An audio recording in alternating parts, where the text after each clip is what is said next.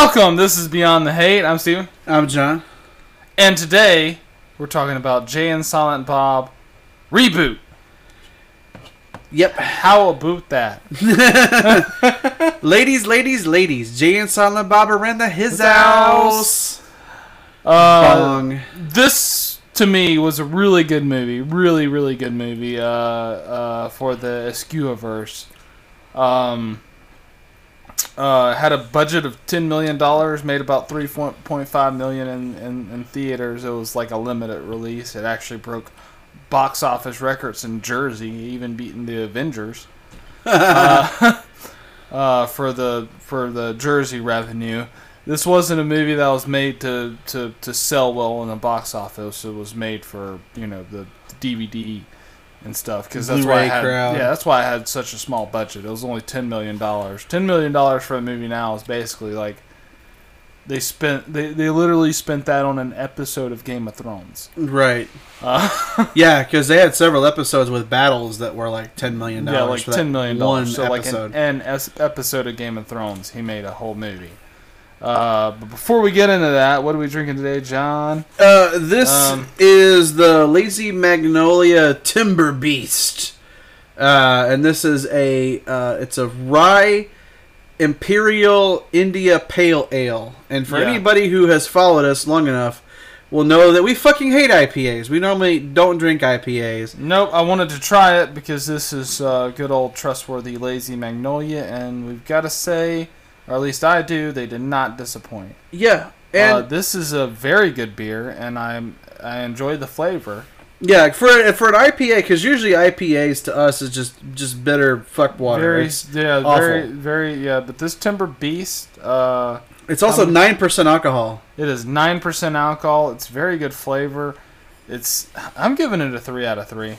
Because it's the only IPA that I can stomach, and I know people that like IPAs would love this fucking beer because it's smooth, it's drinkable. It actually has a flavor. It's not just bitter for the sake of being bitter. Yeah, we're actually both on beer number 2, and we haven't even started the goddamn episode yet. So. Yeah, we've only done Beyond the Craft so far. Yeah, so and we're already I'm part way through my second bottle of this. Yeah, and I'm almost done with mine. So, yeah, I mean, I got to give it a 3 out of 3 based on what we know about the This is the best IPA I've ever drank. So that's why it gets a 3 out of 3, because it's the best. It's drinkable. I might actually buy this again. Yeah. And I'm not a big fan of IPAs. And 3 out of 3 means that you basically would buy it again because you liked it so much. It's very good. As far as IPAs, something that's really hoppy and everything like that, I really fucking like this beer.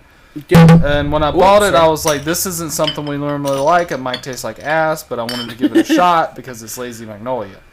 Right. They make the, KMG Gold and, Mississippi Kill. Yeah, Southern Pecan. Yeah, they make a bunch of great shit.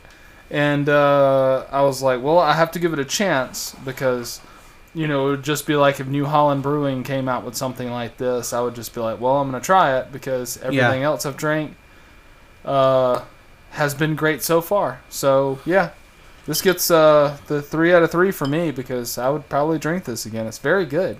Yeah, like if you were like, hey, I kind of wanted to get Timber Beast again, it's like, okay, I'll drink it. Yeah, I'm on the same page. If you're just like, hey, I was just thinking about that Timber Beast we drank on that episode.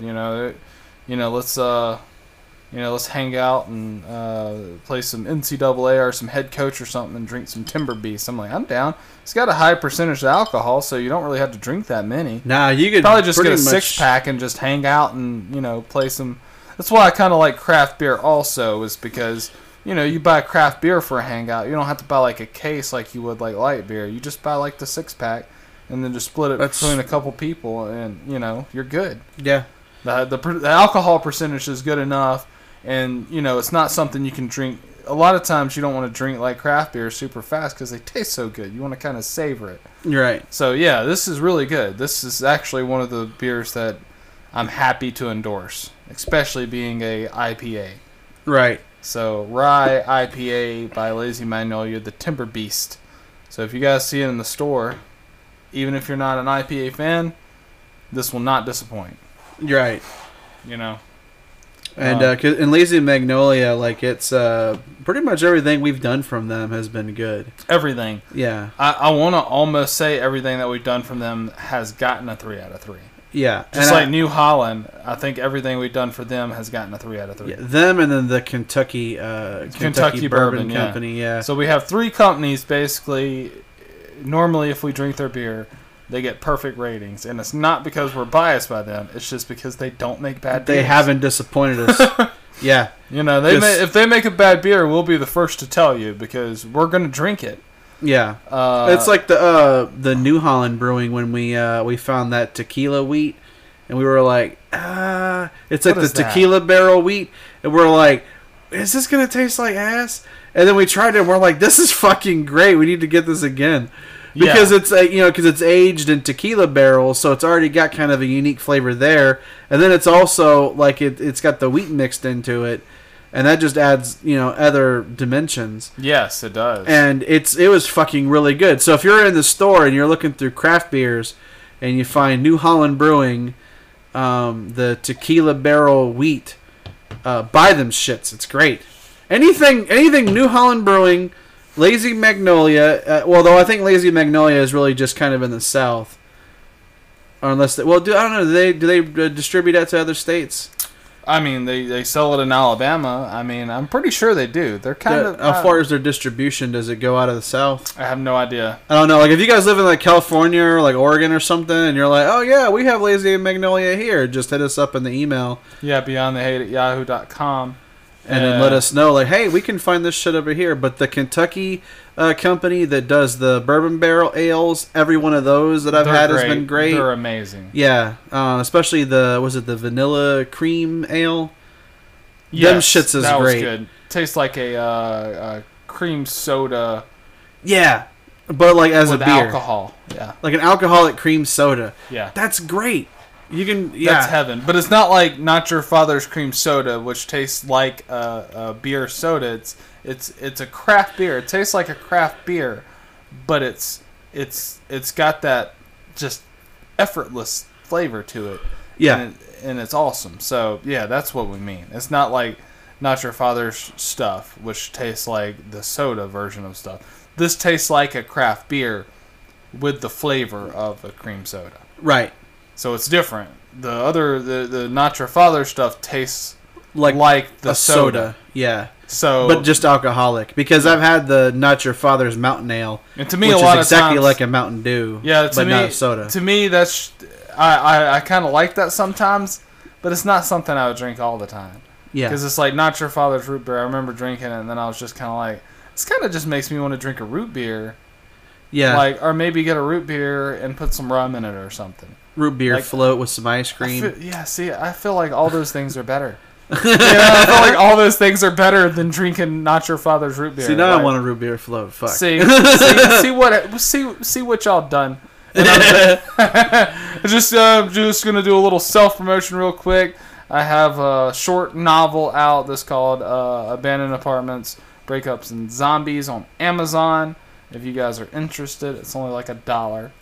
So don't. Can you is it can you get it through the Kindle Unlimited thing? Is it part of that? It's free on Kindle Unlimited. Oh, yes. Okay. All right. So if you have Kindle Unlimited, you can just download it and read it for free. Check it out. And if you don't, then it's just 99 cents. Yeah. So you guys you guys read that. You can email me, tell me your thoughts. And stuff like that, and let's get into the show. Let's talk about this what was supposed to be like a final ending to Jay and Silent Bob, which is not now because Clerks 3 is going to come out. So yeah, the Skewverse lives on.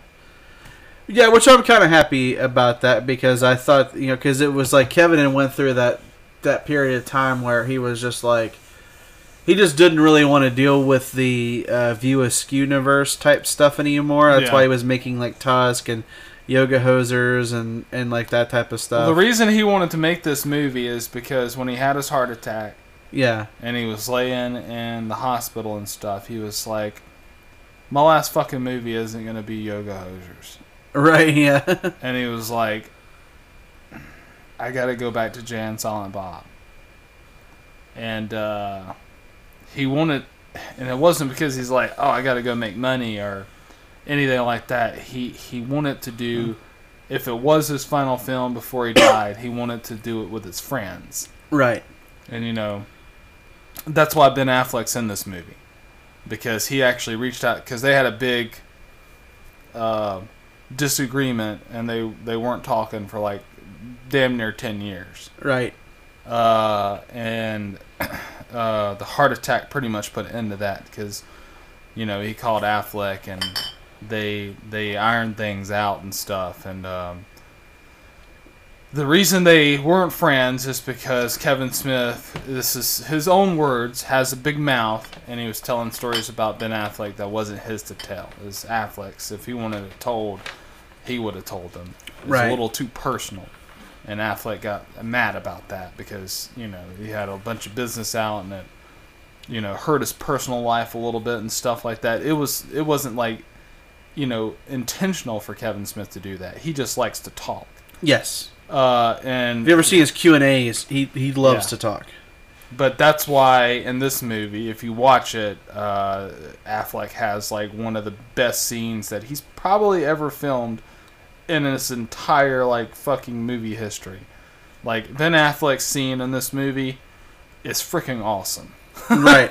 And also it really kind of pays off like the ending of Chasing Amy and the fact that the little girl is named Amy. And that is actually Jason Mewes' daughter. Yeah. Very cute daughter too, Jason Mewes. What's his daughter's name? Hold on, I have it right here.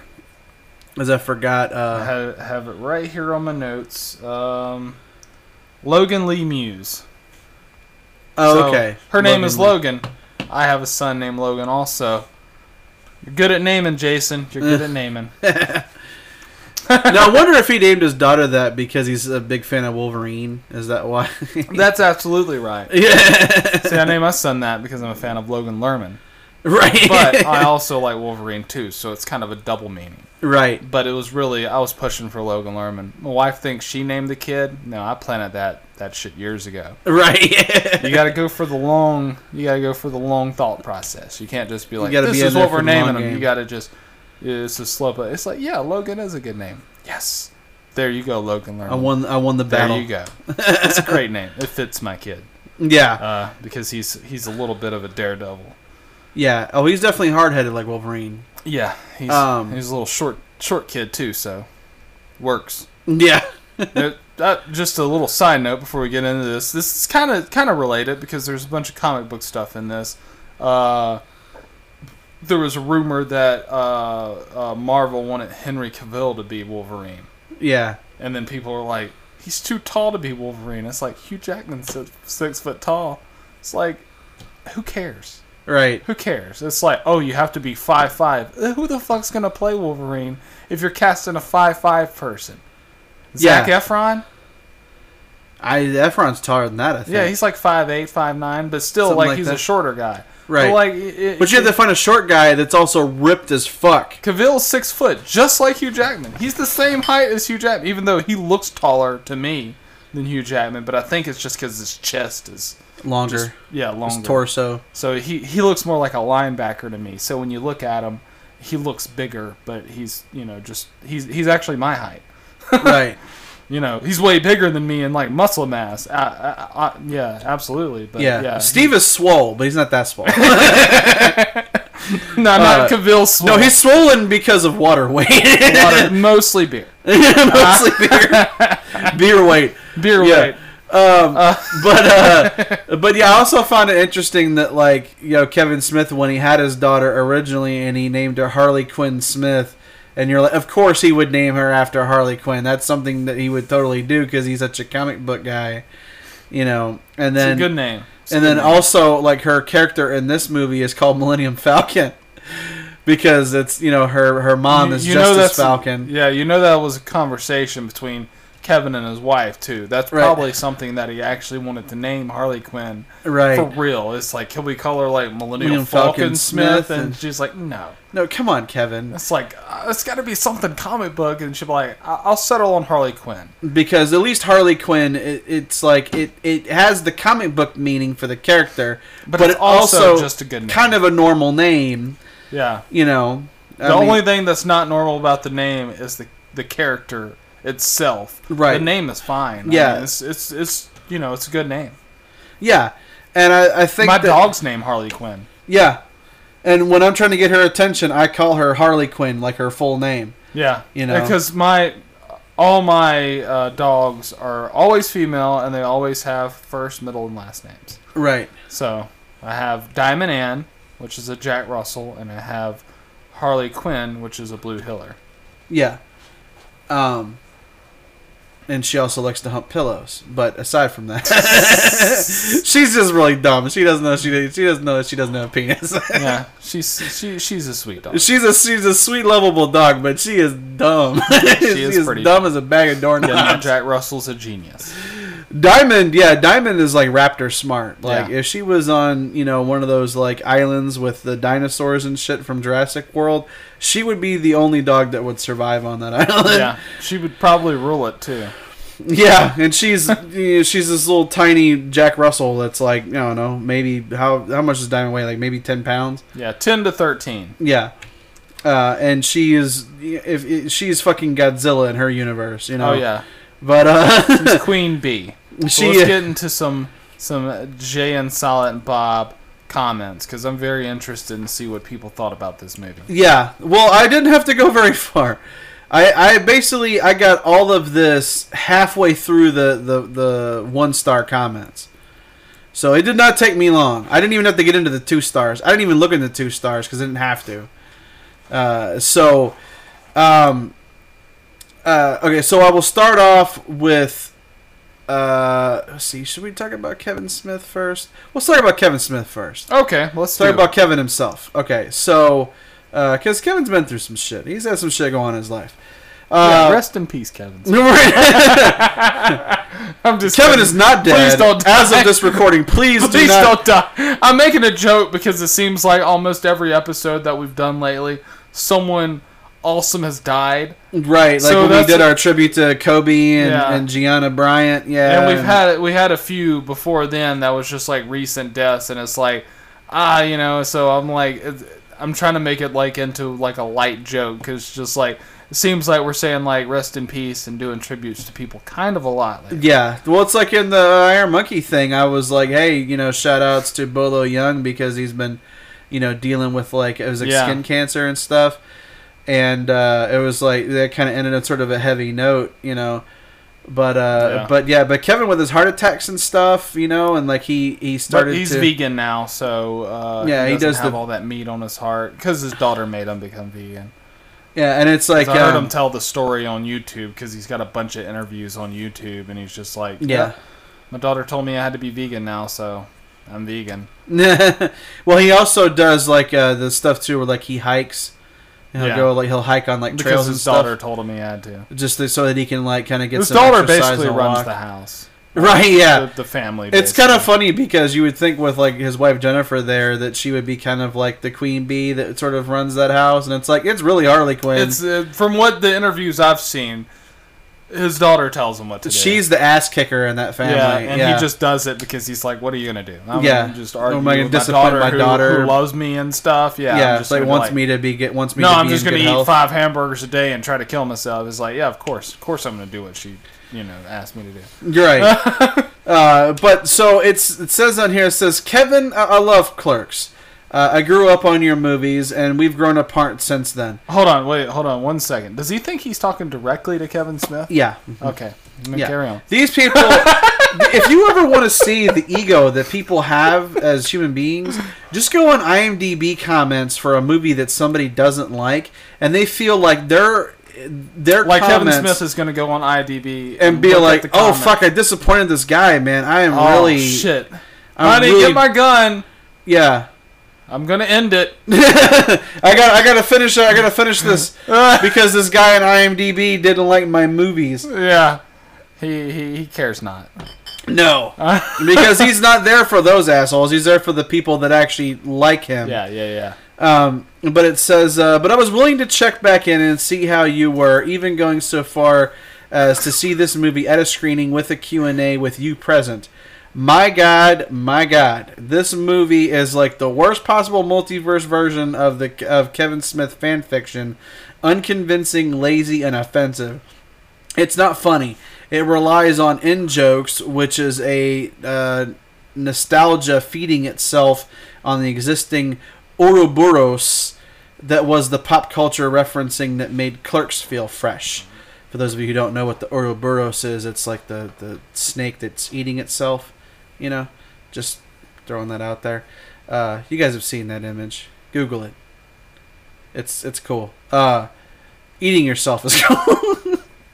I don't know where I was going with that. Try to move on from that. Don't. We're just gonna ignore that and move on. Don't skip the episode because of what John said. Because John said some crazy shit about Ouroboros. It says. It said Google it. It's cool. That's what he said. He said Google it. It's cool. It is. It's a snake eating itself. Anyway. Snakes eating themselves. Snakes eating themselves is tight.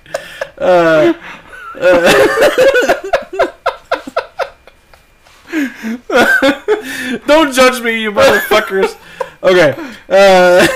So it says, you say that you only took up weed at age 38 and now smoke on set. I plead with you, please stop doing this. You are handcuffing yourself and giving yourself a reason not to grow. With focus, you could have fulfilled your destiny. Yeah, bold words. And been a part of the Marvel universe you care about so much.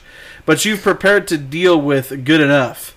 It's not too late. But leave Mallrats 2 and Clerks 3 on the shelf and do something genuine.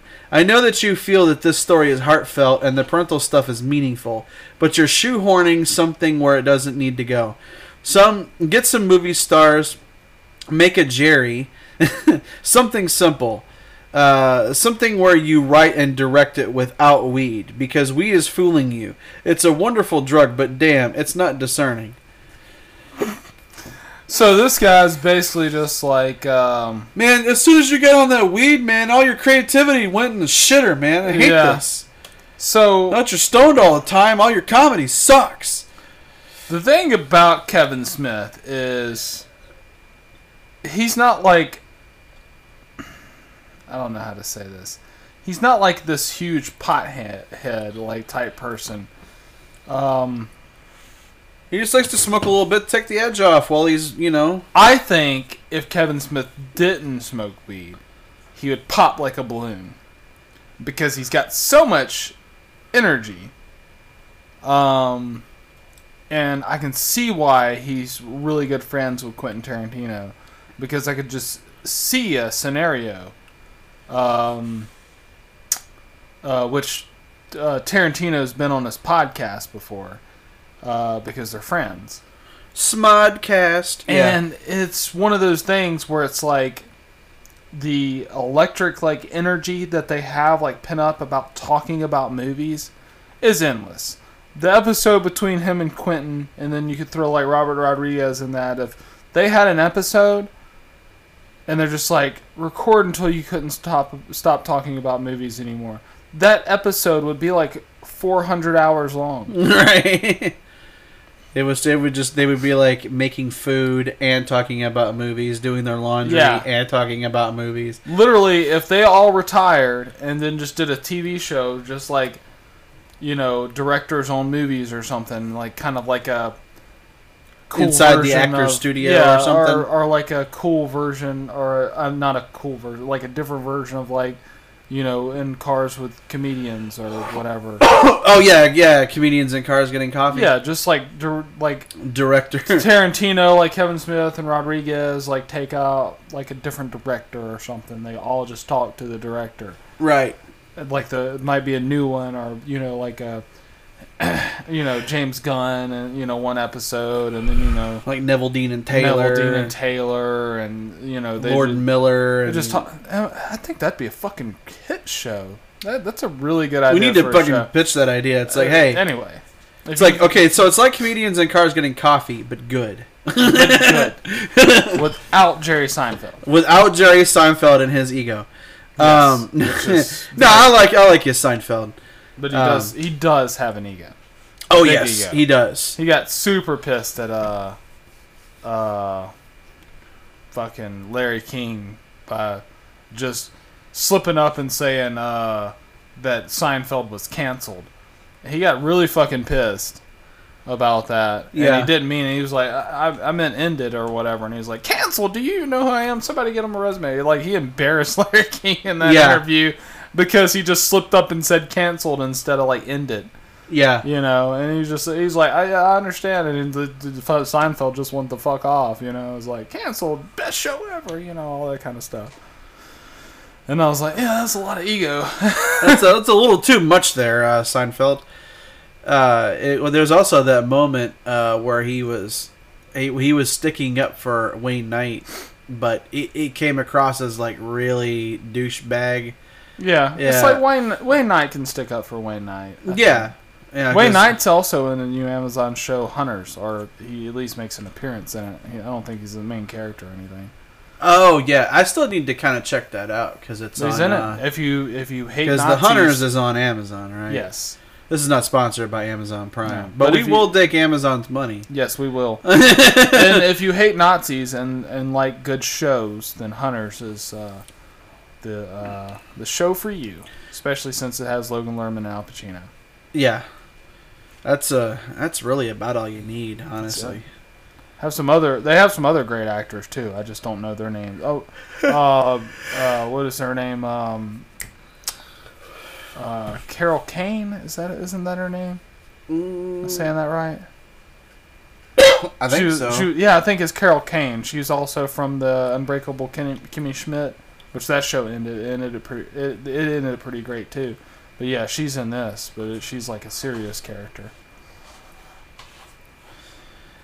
Yeah, especially if, and it's also kind of fitting because in this Jay and Silent Bob reboot, you see the Nazis, or well, not Nazis, but they're like the Klansmen that are being run by Chris Jericho. Yeah, I love that. That scene's pretty good. I like that scene. I love seeing Chris Jericho. He did great. He did great in that. He did pretty good, yeah. And then, but if a bulk of what you're asking Chris Jericho to do is talk, that's fucking a lot of those movies, the comedy movies like Kevin Smith makes, it's mostly just talking. It's not physical comedy. It's word comedy, right? Because he's actually really good at writing dialogue. A lot of times, I think, and that's part of because he's such a big fan of Tarantino. Yeah. It's the dialogue is very important because a lot of people can't write dialogue. It's like the writers of Tommy Boy or whatever. 80% of that comedy is physical. You just get Chris Farley in a room, go. Yeah. You didn't really write good dialogue for it. I mean, the interaction between him and Spade's great, but mainly because it's him and Spade. Yeah, and it's not because what they're saying; it's who they are. It's the chemistry between the two of them. Yeah, you could put any other two comedians in those same exact roles, and it would fail most of the time. Even if it's like Seth Rogen and James Franco or whatever, put them in Tommy Boy, fail. It wouldn't succeed because that you can tell they care about each other. And I'm not saying Franco and Seth don't, but Seth's a stoner, and he just can't pull something like that off. Right. And Franco, I would normally say Franco could pull anything off, but he couldn't pull that off. It takes specific people to make those movies, even in like Black Sheep. Yeah. Like that movie actually shouldn't have been good. You think about what that movie's about, you're like, this movie shouldn't have been good, but it is.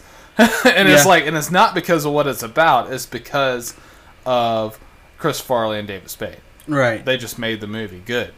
And a lot of times that's the difference usually is that sometimes if you have a good casting, it can just make the movie so much better than what you were thinking. Yeah, because if you would have never heard of Black Sheep and someone would have set a script of Black Sheep in front of you, you would have been like, this movie's gonna suck. I don't know if this is really gonna do much. It's like his fuck up brother of a politician. Who cares? I don't care about this. This is just some politician trying to get elected, whatever.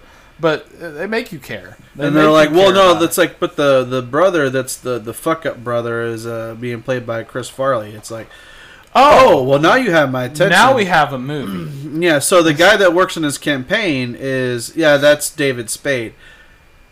Okay, well, maybe so this who's going to play everybody else? I don't care. Yeah. It could literally be anybody you can think of. If you got those two guys, you can make You've got yourself a movie. Yeah. Yeah, I'm pretty sure that's how that pitch meeting went. It's like, I don't know, the script's not great. No, it's not, until you hear who we're going to put in those two main roles. Chris Farley, David Spade. How much money do you need? Yeah, let's go ahead and approve their budget. Yeah, let's get this rolling, guys. But that's the thing I think about, like, Jay and Silent Bob is that, like, I know a lot of people are like, he puts Jay and Bob in like everything because, he put them in Clerks, and he put them in Mallrats, and he put them in Dogma, and then the Jay and Bob movie, and all this kind of stuff, and it's like, but the thing is that, like, because Kevin has always felt that the most entertaining person amongst their group of friends was Jason Mewes, because he's like, anytime Jason would show up, he's like, whether he was on like the set of Clerks or he would just be hanging out with other people, it's like he has like this magnetic ability to bring you into his world like immediately when you see him. Because I was listening to in an interview, and he was like, Jason Mewes is the funniest person he's ever met. Right. And he was like, and I was like, if I ever make a movie, I'm putting that motherfucker in it. Right. And he is not a classically trained actor at all. No, but he's great, and he's really great in this movie. But yeah, he acts his ass off in this movie. I will say this. Goddamn man. I will say this. Jason Mewes, like, he's one of those people, like, he did do like a few kind of like independent movies that was like not related to Kevin Smith, just kind of like side projects that he wanted to work on. And he was like in and out of rehab for drugs and stuff like that, and then he ended up having his daughter. Life. He's had some crazy shit happen in his life, right? Because just the drugs, and he's just kind of this like weird entity that just he worked on Kevin's movies, and then he would just use his money to get drugs and stuff. And he was just kind of a junkie for a while. And then he does some of these independent movies. Then he comes back, and he's like, okay, well, he's Jay again in the Jay and Bob reboot movie. And you're watching this, and you're like, this motherfucker, he is putting in a performance that I wasn't sure that Jay was capable of. Yeah, no one's going to take him seriously because he's Jason Mewes, but I mean, he acts his ass off in this movie. He was great in this movie. If he doesn't get other roles outside of this after that, I mean, I just don't know what to tell you. I don't know what you want from an actor if that's not good enough. Because he does really great, and then like I was saying, like Kevin Smith was talking about, he was like, I love to talk, but I will talk and talk and talk and talk and not make people laugh necessarily. He's like, Jason Mewes can walk in the room, everyone just goes around him. He said everything he says, everyone laughs at. He's like, including me. He was like, so I was like, he's literally the funniest person I've ever met up in person, like in real life. Right. He's like, so a lot of times, a lot of the scenes, I'm like, this is what we're gonna do. He was like, and even back in the day when we first started, this is what we're gonna do, and Jay would just say shit. Right. Yeah, he was like, I would write dialogue for almost everyone else. Let Jason Mewes just say some shit. Yeah, because that's all he was on Clerks. Yeah. Clerks, he basically just said whatever the fuck he wanted to. Yeah. And Kevin just kept it. Yeah, it's like, well, we're just going to go with it. Yeah. Cause I think he would take, like, a few takes and let him say different things and then just keep the best one and then just move on. Yeah. It's like once he got the joke that was the best one, it's like, okay, well, we're going to go ahead. And I think that, it's like the people that say that, like, where it's like, you could have fulfilled your destiny. You were supposed to be the chosen one. All this stuff, and it's like, and then you go back and you just go back to Jay and Bob. It's like, you can't ever escape Jay and Bob. You've got to always go back to that because that's the only thing that you're good at. And then they said the thing about making like Marvel movies and stuff. Yeah. I've never gotten the impression, I might be totally wrong. I never got an impression that Kevin Smith wanted to do that. Work on a Marvel movie? Yeah. I know that he likes the Marvel movies, and he's always been a big fan of them since the MCU started with Iron Man and everything. But the thing with Kevin is that, like, he probably feels like, okay, he's probably never going to get an opportunity to direct one of those movies because... Which I don't see why not. I mean, if Peyton Reed can direct Ant-Man, Kevin Smith could do something. You're right. I mean, it would have to probably be something that definitely had humor in it. Like, maybe if they did like a Howard the Duck movie or something, he could maybe do something with that. If they did that, he should totally put Jay and Silent Bob in it. And then just be like, yeah, they're in the MCU now. Yeah, like make them MCU characters in that continuity. That'd be pretty hilarious. That would be awesome. But I know that, like, because Kevin wrote like some of the Daredevil comics. Like, he's done some Daredevil series of comics where he wrote the storylines for Daredevil. It'd be cool if they made a movie with Charlie Cox, because I think it's confirmed that Charlie Cox is going to be in the next Spider-Man movie as Daredevil. So that would be cool if they're like, oh, well, this is done well enough. Well, let's make a Daredevil movie with Charlie Cox. Hey, Kevin Smith, you want to direct this motherfucker? Right. Because he's always been a big fan of Daredevil, and he was like one of the people that kind of pushed Affleck into doing it back in the day, because he was like, he's like, they offered me Daredevil. He's like, I don't know if I want to do Daredevil, though. And he was like, you got to fucking do that, man. And he's like, how often do you get an opportunity to be a great character like that? Shouldn't have done it. Yeah, now, in hindsight, it's like, that movie's not great at all. But at the time, it's like, you can't fault Affleck for wanting to do it. Because it's like, look, you're going to be, we brought in Jennifer Garner, and she's going to be Elektra, and, you're gonna be able to play, this character that, like, and you grew up reading and stuff like that. And Kevin Smith was like, no, you gotta fucking do it, man. It's Daredevil. You gotta do it. Like, you gotta do this. And he pushed him into it. And then eventually, it's like we saw that the movie was just not great. Then they tried to sort of save it a little bit by coming out with that Elektra movie with just Jennifer Garner by herself. And it's like, the thing that I thought about the Netflix version was that, like, I did not grow up reading Daredevil. I really wasn't a comics kid when I was growing up. I didn't read, like, a ton of comics. Like, my introduction to comics really was, like, the X-Men cartoon from the 90s that was on Fox Kids. Like, that was, like, I didn't really know much about them, but I knew, like, the X-Men because of the cartoon and stuff like that. I really wasn't a comic kid. But watching Daredevil, I was like, I fucking love this show. It's so well done. Yes. It's like, it's so, like, the writing is so well done. Like, even just, like, how they film the sequences and the fighting. And, like, Charlie Cox, he's, like, totally believable as that character. Right. And it's, like, it's so well done that I was like, okay, well, I'll try out, like, the Iron Fist show and stuff like that. I never really watched Jessica Jones or, like, Luke Cage because I didn't always have Netflix to when those were on. Yes. But the thing that I would say is that, like, when it comes to something like Daredevil, if you were going to do a live action, and maybe if you didn't get the crew that worked on it from the Netflix stuff, taking somebody who's written Daredevil comics and done series for it and be like, Kevin, we know that, you're a big Daredevil fan and you've always loved that universe. What about doing the Daredevil movie with Charlie Cox? He would like shit himself if he got an opportunity to do that. And it's like, this is an MCU movie where, Daredevil is going to be mixed in with, like, the Spider-Man universe and all this sort of stuff. And, he would be like, oh my God, like, this is... And, as soon as they would announce something like that, people would be like, hack Kevin Smith manages to get a Marvel movie. Yeah. And it's like, they don't give these movies out to just anybody. No. You've got to have a certain, like, people that maybe didn't know a lot about Ryan Coogler, once they watch Black Panther, they're like, oh, fuck, I need to check out his other movies. Because I remember you were telling me, you were like, yeah, no, that's the dude who did the Creed movie. Yeah. And I'm like, oh, shit. I'm like, everybody liked Creed, basically. Yeah. And you were like, yeah, he's doing Black Panther. And then I watched Black Panther, and I'm like, he fucking killed it. He did so well with that movie. They're like, how many more sequels of this can we make?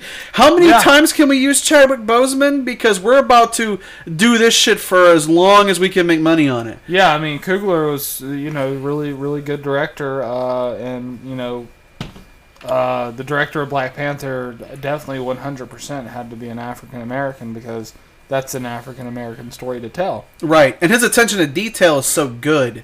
He's also going to hit all of the points that he needs to hit. Just to mention the Hunters thing one more time, it's produced by Jordan Peele. So, yeah. Just, if you're and basically anything that Peele works on is great. Yeah, that's what I'm saying. Like, if you're, like, on the seat about it from my description, just Jordan Peele produced it. So, that should just push you over. Watch it, because Jordan Peele produced it. Right. So, if you're a fan of Jordan Peele and you've watched his movies and... maybe you like Key and Peele and stuff like the show. Let me give you just a little taste of what happens on one episode. This little rich bitch Nazi that's hiding some secrets or whatever. They break into her house after her guests leave, and she's racist, obviously, because she's a Nazi.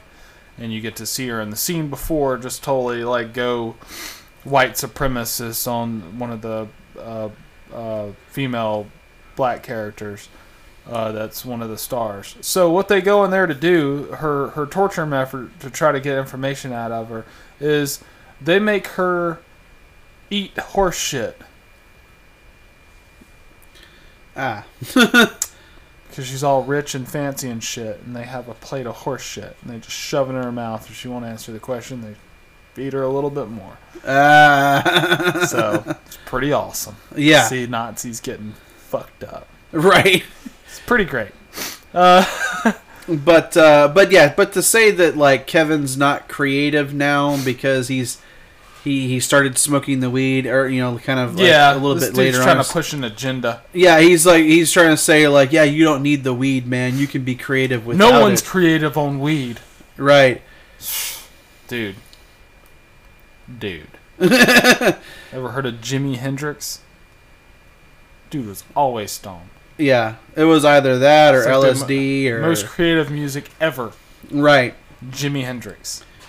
Well, and it's like I think that's one of the things that because weed always kind of has this like stigma about it, where it's like it's the devil. It turns weed, marijuana is the devil. It's the devil. It's the devil.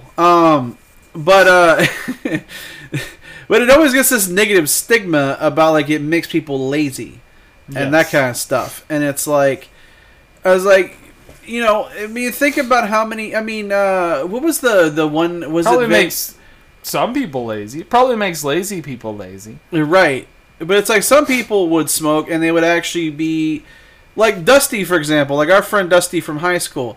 Dusty would smoke a joint basically before every test. And it would help her remember shit. And I know a lot of people are like, yeah, but like if you smoke weed, don't you forget shit all the time? Not Dusty. Dusty would be like, I don't know if I'm going to be able to do this unless I get a little bit of some puff first. If she would smoke before she would do a test, and then she would go do the test and get like an A or like a B plus or something. She would pass. Maybe a C, D. Maybe even an E. Yeah. She probably failed the test. She would pass basically every test that she took. And it might not always be an A, but she did pass. So you're saying, for the kids that are listening, if you want to pass a test at school, smoke weed every day. You play some Nate Dogg. Smoke weed every day. Yes, we are advocating the use of weed for kids. No, we're not. We don't want to get sued. But Weed for Kids 2020. Weed for Kids 2020. Hashtag Weed for Kids. Hashtag Weed for Kids. Oh god, if that gets trending, that's gonna be great for the show, but not great for really anything else. It'll be like, yeah, these two jackasses on Beyond the Hate were advocating that children should smoke weed? What the fuck is their problem? It's like, no, what you guys understand is that Dusty was a teenager when she did this. It wasn't like she was like 8 years old and was like gonna go in and do the spelling bee and was hitting blunts beforehand. Okay, it's not the same thing. We didn't have a spelling bee. I did in my elementary school. Not in high school, obviously, because we're too fucking old at that point. But in my elementary school, though, we did have a spelling bee. Yeah, because I remember I won one of the years. I mean, it wasn't really complicated shit. I mean, it was not to say. I mean, not to brag on myself or anything, but like I was pretty good at spelling bee when I was a kid. It was one of the things I could do that I wasn't a fuck up on. I could spell shit. But earlier, I couldn't understand why the fuck identity wasn't correct. It's because I put an extra N in it. So I've lost a little bit of that. And I've never smoked weed. So what does that tell you? Maybe you should. Maybe I should. Weed for adults. Weed for adults. Weed for adults. 2020. That's a new idea. I don't think adults have thought about smoking weed yet. Right, yeah. So, especially waiting until you're 38 to do it, you know? Yeah. Yeah. But it's like to be like, well, you know, Kevin's creativities went to shit because he smokes weed now. It's like, no. I mean, if anything, I mean, most people are more creative when they smoke because it does stuff to your mind that, you know, you wouldn't normally have. You have no clue what it does to you. Like I said, I've never smoked it, but I'm assuming that it makes you more creative in some ways. It makes you a superhero. Right. You can do anything. You can pass tests. You'll be more creative. Bigger dick. Bigger dick. Usain Bolt won the fucking Olympics 11 times on weed. That's not true. Is that true? Okay. I was like, Usain Bolt's like, he's just gonna get some puff right before he goes out to break world records. Does anyone call it puff? You said that twice, and I was like, I don't know. I've never heard anyone call it some puff. I don't know. It's something I'm trying. I'm coming up with it. I was like, is he trying to get something started, or has he heard someone call it some puff? It's a thing I'm trying. I'm trying to see if it catches on. Hashtag smoke some puff. Smoke some puff. You know, because you gotta try shit, right? I mean, even whether you have the weed or not, you gotta still be creative. Try that puff. Try that. Smoke some puff 2020. Smoke some puff 2020. Get that shit going on social media. That would be great. Millennials, get that shit rolling. Yeah, because you guys are our future, and we're fucked, but we might as well have some entertainment while we're doing it. We might as well have some fun while we're fucking sinking this shit. Right. Well, the Titanic's going down, the band was still fucking playing. They're still playing. Party on. Yeah. And on that note, we're going to go to break, and then when we come back, we're going to talk about how fucking awful the acting was in this movie. Oh, yeah. Because it was terrible, remember? Oh, yeah. I remember watching it, and I'm like, man. This acting is so shit. Ben Affleck, why is he in this movie? Yeah. No talent. Jason Lee, what has he ever done? Except hack. Create one of the best shows in TV history. But, fucking loser. Right. All right, well, we'll be right back.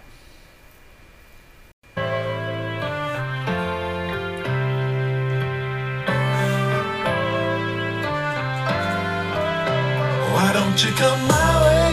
The door's unlocked to my place. It's like we all family anyway. So come my way. No, it's never too late. Monday, Tuesday, any day. It's like we all family anyway. So come my way. I'm talking about love, I ain't talking about blood. Where I come from, man, everybody cuz. It's like we all family, everybody bros. Look out for one another, man, we take care of us, cause we all we got. Let the truth be told. If you're barely hanging on at the end of your rope, and the world treats you bad, leave you out in the cold, man, there's always one place you can go. And we are back. Back into his house. Back into his house. Stan Lee was supposed to play a huge role in this movie, but he unfortunately passed away. Rest in peace, Stan Lee. Rest in peace, Stan Lee. He was supposed to play the Kevin Smith character. That was supposed to be Stan Lee. So, whenever Stan Lee died, Kevin Smith just used Kevin Smith. Yeah. So, yeah, that's what happened there. That's because Kevin Smith normally wouldn't have wrote his actual self into the movie. But when Stan Lee died, he was just like, well, I'll just do it. You know, it would have actually been kind of interesting if he would have just decided. But I think he thinks that, you know, he could have got more jokes in it. It would have been interesting if he would have just, like, asked Tarantino to do it. That would have been interesting. Oh, yeah. Would have been a different type of movie in the end, though. So it was more emotional with Kevin Smith being that character. So that's pretty good. Yeah. And it's also pretty cool for people who want to see kind of like the some of the, kind of like an Easter egg for that.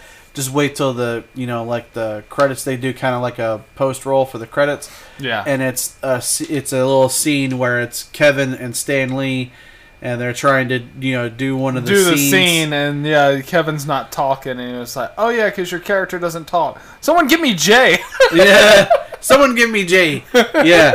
And it's like, that's great. That was a great little moment. Because it's like they do a lot of like the alternate takes and like I guess the cutscene stuff while they're doing the credits. Well, they're just doing a table read. Is it? Oh, is that? Yeah, they weren't really like filming for the movie. They were just doing like a table read. They just met up to do to read the scripts with each other. Yeah, because they had like it's like in the credit sequence it shows like actual scenes, but it's like it's alternate takes or I guess it's like cut stuff. Yeah. And then at the very end you have the thing with Kevin and Stan Lee. So yeah, that was pretty cool to see Stan there at the very end. It's and that's one of the things too is like because people always want to complain about like the acting in these movies, and it's like considering that Jason Mewes has never like taken an acting lesson in like his life, which I mean you don't have to be an actor to take acting lessons. No. But a lot of people think like, oh well, you have to go study drama and you have to take the acting classes and do all that kind of stuff, and it's like Jason Mewes, he has a natural talent for it that it's just like undeniable. Right. And it's like some people would probably need to go do that to like learn, how do you embody a character? How do you do all that sort of stuff? And a lot of actors go through that. Dave Bautista, whenever he got casted as Drax, he immediately went and took acting classes. Right. Because he didn't know how to act when he got that part. And then he went and learned. Yeah. So he could be the best he could be as Drax. So. And it's interesting because some people would need to do stuff like that. Like Batista felt like, well, I need to go do the acting classes because I want to show Marvel that they made a good decision by casting me as Drax. And then you have people like Jason Mewes that never did any of that shit, and he's probably the best actor in this movie besides Ben Affleck. Besides Affleck, but in terms of like how much of the story revolves around Jay, because the majority of this movie really revolves around Jay. It's about Jay. Yeah, it's about Jay. And then also another reveal in the movie that Silent Bob's gay. Yeah, but it's also funny because like his actual real life wife, she takes him into the bathroom and I guess she just blows him or something. But I guess so. Yeah. Yeah, but they reveal it in the movie that Silent Bob is gay. So that's weird. Yeah. And on that token, I also thought it was kind of funny that they brought back, what's his name? Was it Randy? St. Randy? Yeah. They brought him back from Zack and Miri Make a Porno. Zack and Miri Make a Porno. Zack and Miri is now part of the Skewverse now.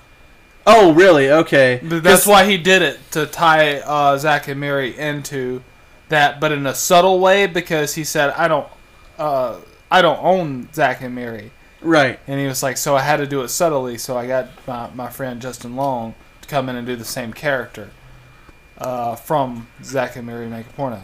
Yeah. And as soon as I saw him, I was like, oh, it's a dude from Zack and Miri. I was like, Justin Long, you motherfucker. Okay. Justin Long's fucking great. We were just talking about him in our Dodgeball episode. Right. And I'm starting to realize sometimes when you do this show, you don't put a lot of things together until you talk about it a lot. I think I'm a super Justin Long fan because, like, you remember how we went through the list? I forget what episode it was on. It was a list that we were doing to see if I was a Steven Spielberg fan. Right. And turns out I am. Because we went through the list of his movies, and I was like, yeah, pretty much like 85% of it. It was when we were doing the Jurassic Park episode. Jurassic Park episode, wasn't it? Yeah. Yeah. So and you were like, and it was like, okay, well, here's the movies that he's directed. Do you like this movie? yay or nay. And it's like most of the stuff that Spielberg's worked on, Steve likes. Yeah, so I was like, okay, well, I am a Steven Spielberg fan then. So, I mean, yeah, it's one of those things with Justin Long too, because like everything I can think of that he's in, like Waiting, and like his role in Idiocracy was pretty funny, even though it's short. Yeah. What's the one that he does where it's like he does the fake college? Is it Accepted? Accepted, yeah. Accepted was really good because it had like Lewis Black in it. You could get more credits to go to that college than you could Trump University. Yeah, that's a fact. And the college and Accepted isn't real because it's a movie. Still can get more credits. Yeah, right. You can get more credits from watching the movie than you could go into Trump University. That's very true. And if you think that Trump University was a good idea, he also has some steaks he can sell you too. Yes. Just in case you get hungry going through all those non-credited classes. But called fuck off steaks. Fuck off, yeah. This is Donald Trump's fuck off steaks, because if you eat this, you can fuck off. And if you don't eat it, you can also fuck off.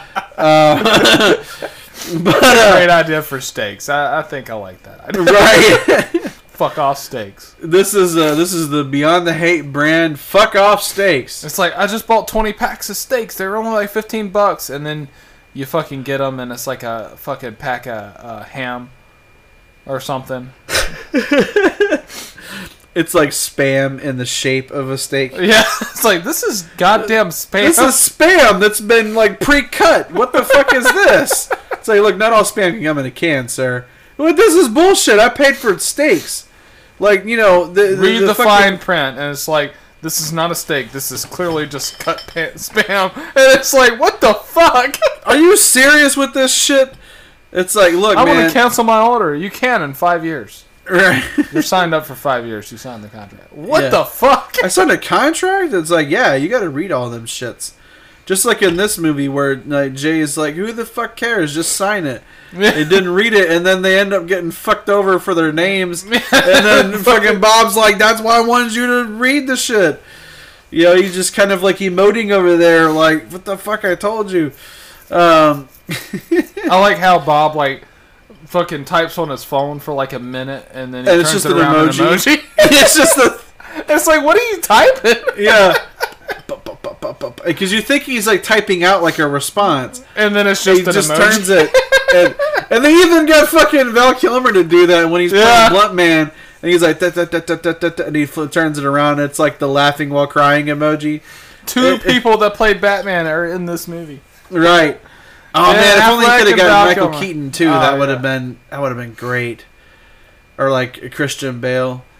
That would have been pretty cool, but I don't know what the fuck. That would have just been a weird cameo to see Christian Bale in this. But unless he would have made fun of himself, like you could have just seen him on a movie set, and he was just like, "Are you a fucking professional?" Right? Yeah, fun of the whole situation, like, that's funny. Oh yeah, that's like the Terminator thing, yeah. Or he's like cussing out the lighting guy, or was it the lighting guy or was it the sound guy? I think it was the lighting. Was the lighting guy? Yeah.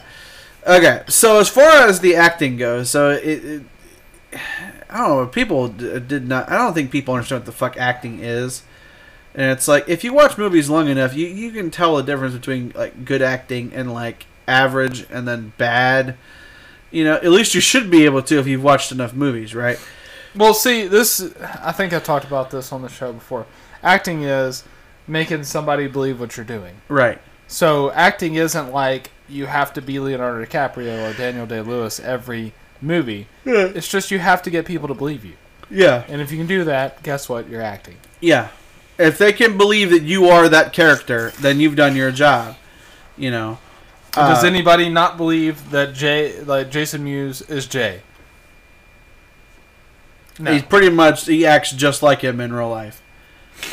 Yes. But it says, wow, this movie is bad. I like the Clerks movies and the original Jay and Silent Bob movie for the most part, but this is just super lazy and sloppy. The script is very poor, and most of the actors are just phoning in their performance for a paycheck or being blackmailed into it, I guess. Sure, there is a basic theme about allowing kids to enjoy reboots that original fans might or may not enjoy, but it is a film that should have stayed in Kevin Smith's head instead of wasting everyone's time by being made. A host of cameos that go nowhere and merely demonstrate how desperate so many actors are to alter their faces in a bid to secure work as they age. Cringeworthy. The pacing is all over the place. 1 minute it's moving quickly, and next it's slowed to a crawl so Kevin can give another heavy monologue by one of the many famous actors he's guilted into doing a cameo. The plot, such as it is, isn't even worth clarifying, and I can only assume was based on an idea by Jason Mewes' child, who is actually the best actor in this whole tragedy. She's 4 years old. It's just one meta joke after another with very little cohesion between the scenes. The storyline is virtually non-existent. The acting is wooden. All the characters just seem to be there to either give us a glorified cameo or to serve us with yet another in-joke into one of the following things from the universe, like Kevin Smith's heart attack, reviews of his previous films to show off or to show off his family, or to talk about his veganism, or the fact that he was too fat to fly on a plane, or relive a previous joke from another movie. It's like a movie version of An Evening with Kevin Smith and Jason, and it doesn't work at all. It seems like it was made to appease and kickstart his daughter's acting career. Loved his older movies, but this one is definitely not worth your time. Yeah, that just sounds like somebody that's mad that a female character actually had a prominent role in this movie. Because she did great. I mean, she really did. She did great. Harley Quinn? Yes. Yeah, to me, it's like, I think that with... And that's the thing. It's like, because I didn't know what the fuck Yoga Hosers was until Steve told me about it, and he was like, "Yeah," he's like, "the movie's ridiculous," but he's like, "You gotta check it out." And it's like, you know, his it's like Kevin's daughter is like one of the main characters in that movie, and I'm like, it's Harley Quinn Smith and Lily Rose Depp. Yeah, that's right. It's Johnny Depp's daughter. Yes, I was surprised she wasn't in this movie. Yeah, because aren't they like good friends, Harley Quinn and Lily Rose? Yes. Yeah. But Lily's really more into modeling, so yeah. But yeah, Steve told me, he's like, check out Yoga Hosers. He's like, it's on Netflix, and I watched it and I was like, this movie's fucking ridiculous. Like it's crazy as fuck. But I was like, but Harley Quinn and Lily Rose, like they are the biggest thing in that movie. Like I love them in that movie because their characters are so cool. And it's like when you see Harley Quinn in this movie, you know, she's playing Millennium Falcon, right? Because she's Justice and Jay's daughter. She does a very good job in this, and she does, considering that she's actually Kevin Smith's daughter in real life. Yeah, she embodies Jay in like this weird way where you're like, oh, it's like she almost makes you really think that like she's actually Jay's daughter, and that's Jay doing his job. Yeah, making it seem like, you know, he's actually Jay, and then she's actually, you know, Jay's daughter. It's such a good way to get this across. I really love the scene where Harley Quinn's talking about she wished, you know, she could just have like a cup of coffee with her dad and stuff like that. Yeah, and just she's telling that to Jay, and he's like, "Well, I knew your dad a little bit. Piece of shit. Yeah, you know, you're better off, you know, not doing that or whatever." And I was just like, man, and stuff, and you just see like the tears in his eyes or whatever. Yeah. And then at the end of the movie, he brings her some coffee. Yeah, he was like, I don't know how to do this and stuff like that, and she's thinking that he's gonna ditch her or whatever. Yeah. And then Silent Bob walks over there with some coffee, and he was like, but I figured we could have a cup of coffee and, you know, try to figure it out. And she's, that scene's pretty emotional, you know. It's pretty awesome. Also, the other thing too that I liked about that scene so much is that it plays Pearl Jam's daughter in the background. It's a good, yeah. And it's like, oh, that's like the perfect music for this. Because I mean, for one, it's Pearl Jam, so you can't go wrong with Pearl Jam. No. You can literally take any Pearl Jam song, put it in a soundtrack. It's a great soundtrack. Yes. You know, and then to have that emotional significance where it's like her going to the quick stop with Jay, and it's like, what do you do? And it's like this basically until somebody wants to buy some weed. Like, you know, that's basically his life. His life is not complicated. No. And you know, it's like now Jay's like, oh, but I can teach her how to do what I do. And it's like, Jay, you don't do anything really that important, dude. You're just a drug dealer.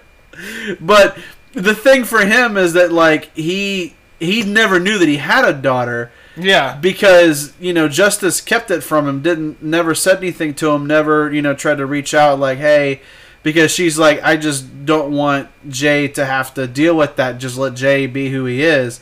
And it's like, you realize from, like, seeing this that, like, it's like Jay probably would have been a big part of her life. And would he have been, like, the greatest dad? No, probably not, because he's a bit of a fuck mess. Jay's always been a bit of a fuck mess. But at least he would try. And that's the thing that a lot of people don't have, is they don't have a dad in their life. And if they do have a dad in their life, they don't give a shit about them, and they don't actually try to do things with them and try to be a good parent. Right. Jay at least would try. Would he fail? Yeah, probably he'd fail on, like, a lot of things, because, I mean, let's be honest, he's a drug dealer, and and drug dealers can't be good people. Right. That's what John's saying. That's not what I'm saying. Don't you put that evil on me, Ricky Bobby. But it's like, but he's like a drug dealer, and he doesn't really have any ambition in his life. Now that he has the daughter, that might be the thing that finally gets him to stop doing that and maybe do something more with himself. Look, I mean, Jay and Silent Bob has saved the world. What the fuck else do you want? That's true. You know, one other thing as a side note, that whole thing. Because you told me about it ahead of time with Matt Damon and the fucking Loki thing. You had told me about it, and I'm like, okay, what's the context of this? And there's, like, no context. He just shows up. I was just saying, like, there's just one point in the movie where he just pops in and says all the stuff about Loki to make that Bourne Identity joke, and then it's over. And then they never bring it up shows again. Back up. No. I thought he was going to show back up later. Yeah. He never shows back up. Like back when they're at the convention or something? It's literally just one scene in the midpoint of the movie, explains what happened to Loki, which it really doesn't. It was just making fun of Bourne Identity. Right. And then that's it. And he says he was the Loki in the 90s before Tom Hiddleston. Yeah. And his bad English accent, yeah. I was like, oh. It's like, but Tom Hiddleston actually is from England, so... but yeah, I thought that was funny that he got Matt Damon back to do just that one little scene. That was pretty hilarious. The thing with fucking, was it Fred Armisen and the whole the ride sharing thing, that was pretty funny. And the idea that he came up with the fucking Hater Tots thing. Hater Tots. And then Hater Tots ended up becoming like a big like Klan and neo-Nazi thing for hate groups. And it's like, what the fuck? And then they start serving Hater Tots at the Klan meeting when they're all meeting. It's like, hey guys, we have Hater Tots, and it's like, oh, I love these. Oh, I love these. It's so good. I was like, I don't know. I'm like, the Hater Tots thing is, knowing Kevin Smith, that's going to come up later. Did not expect it to actually be like actual Klansmen, like about ready to set all the girls on fire and like, you know, kill them. And then you reintroduce the Hater Tots, and you're like, oh fuck no, this is like a big thing with hate groups. All about the Hater Tots. Yeah, exactly. But the one that got me, that made me probably laugh more than it should, was when they first go to the movies to get some food, and you know, like the Merkin dude, he gets arrested in the background because he's smoking the weed, and then he's like, you know, Mr. Underhill, you know, and trying to get their attention and stuff. He's like banging on the window. He's getting arrested because he's smoking one of those like badass blunts. the 3 strains of gold that they have, and then they're ordering, and then fucking Silent Bob, he goes in there to punch in. Because he's like, I'm not gonna order your vegan shit. He's like, you order it on your own, And then he's like, I'm gonna go take, he's like, I'm gonna go to the bathroom, and he punches that shit in, and then it's just like, it's like the fucking eggplant emoji, and then he shows it to the girl, and she was like, what the fuck? And she's like, this old man's trying to give me his dick. Yeah. And it's like, no, he's a vegan. He's like, do you have like an eggplant or like a cucumber or something?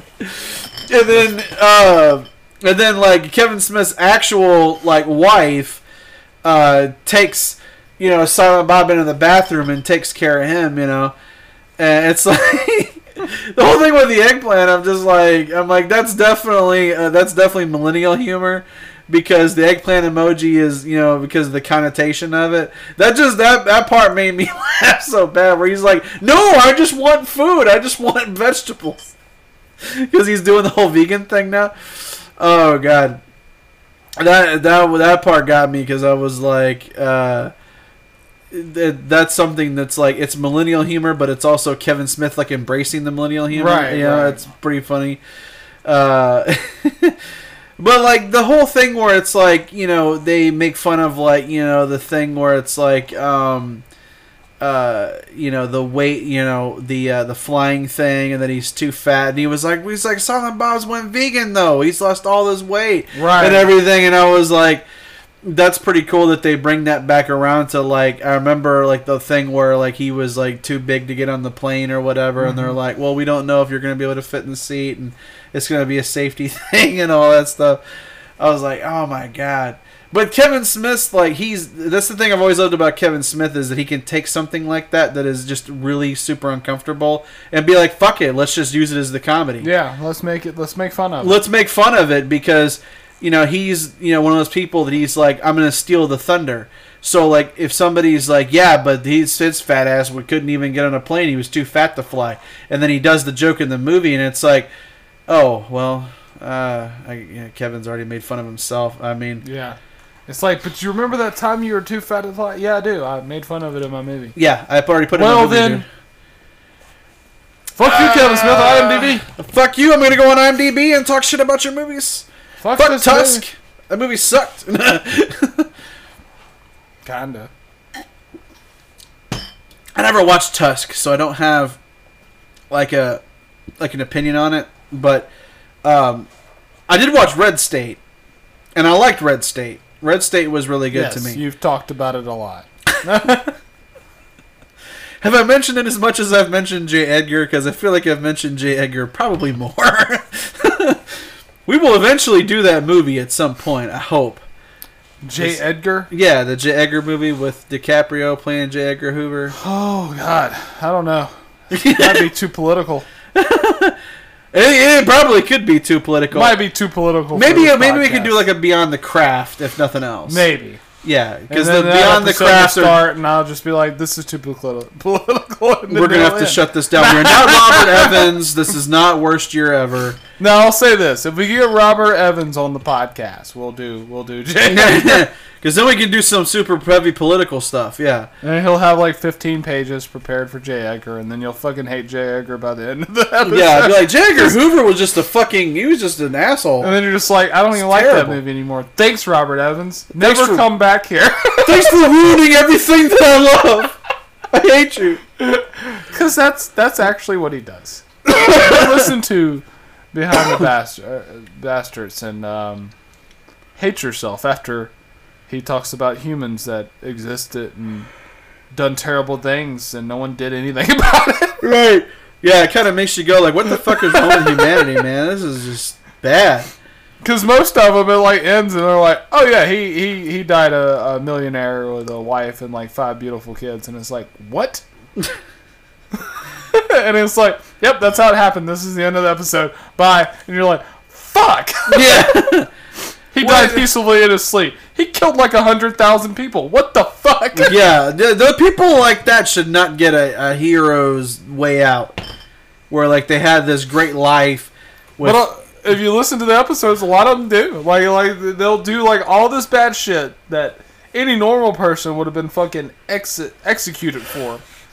And Right. then they'll end as like, yeah, he died or he lost a lot of his funds. He only had like $10 million when he died because he was like had like $500-600 million or something like that, and only died with $10 million. It's like, oh, poor thing.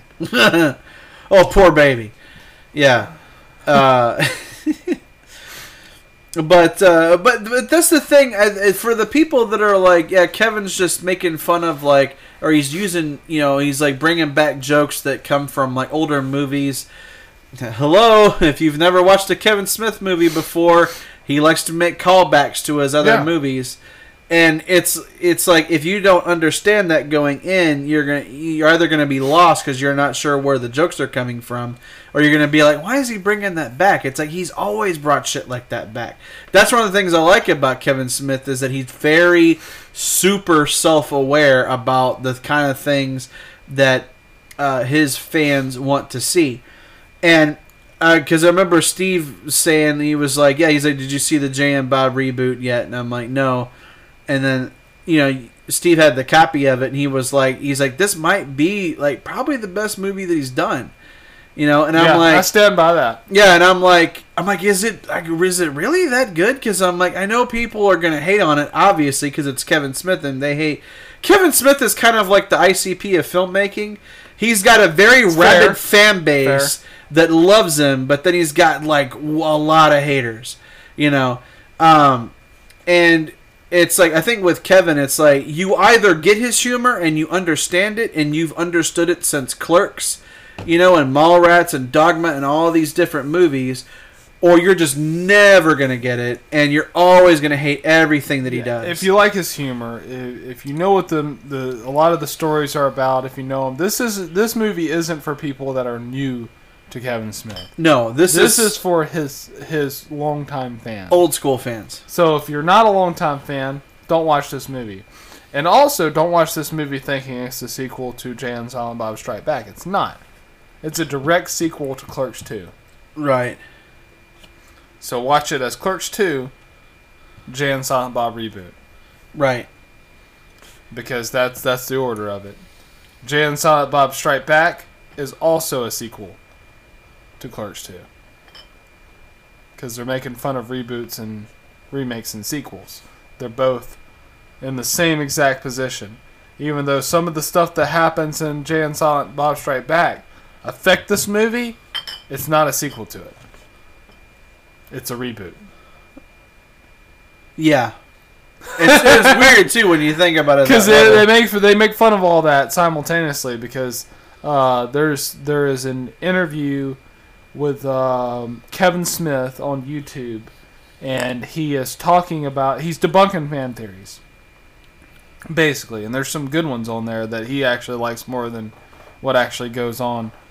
That he's actually like, I might make that canon because I like that so much. Yeah, he was like, I actually love this one. This one's pretty great. So you guys should go check that out if you guys like this movie.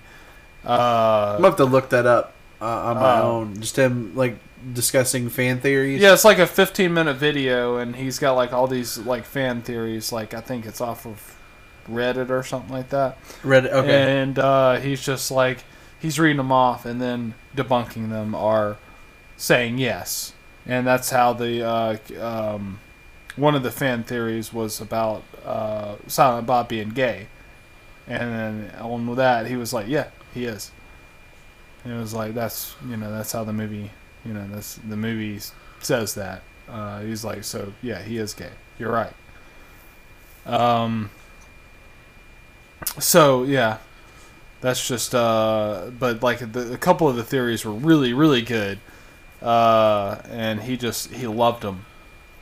But like somebody was trying to do one. I forget exactly. Just go check it out on YouTube. It's really good. It's really fun. And Jay and Silent Bob, we've watched those guys forever. Right. And I would want to. I kind of want to say that I watched the movies pretty much in. No. I watched a couple movies out of order whenever I was first getting into Kevin Smith. I know Clerks was the first movie I watched by him. Yeah, same here. But I think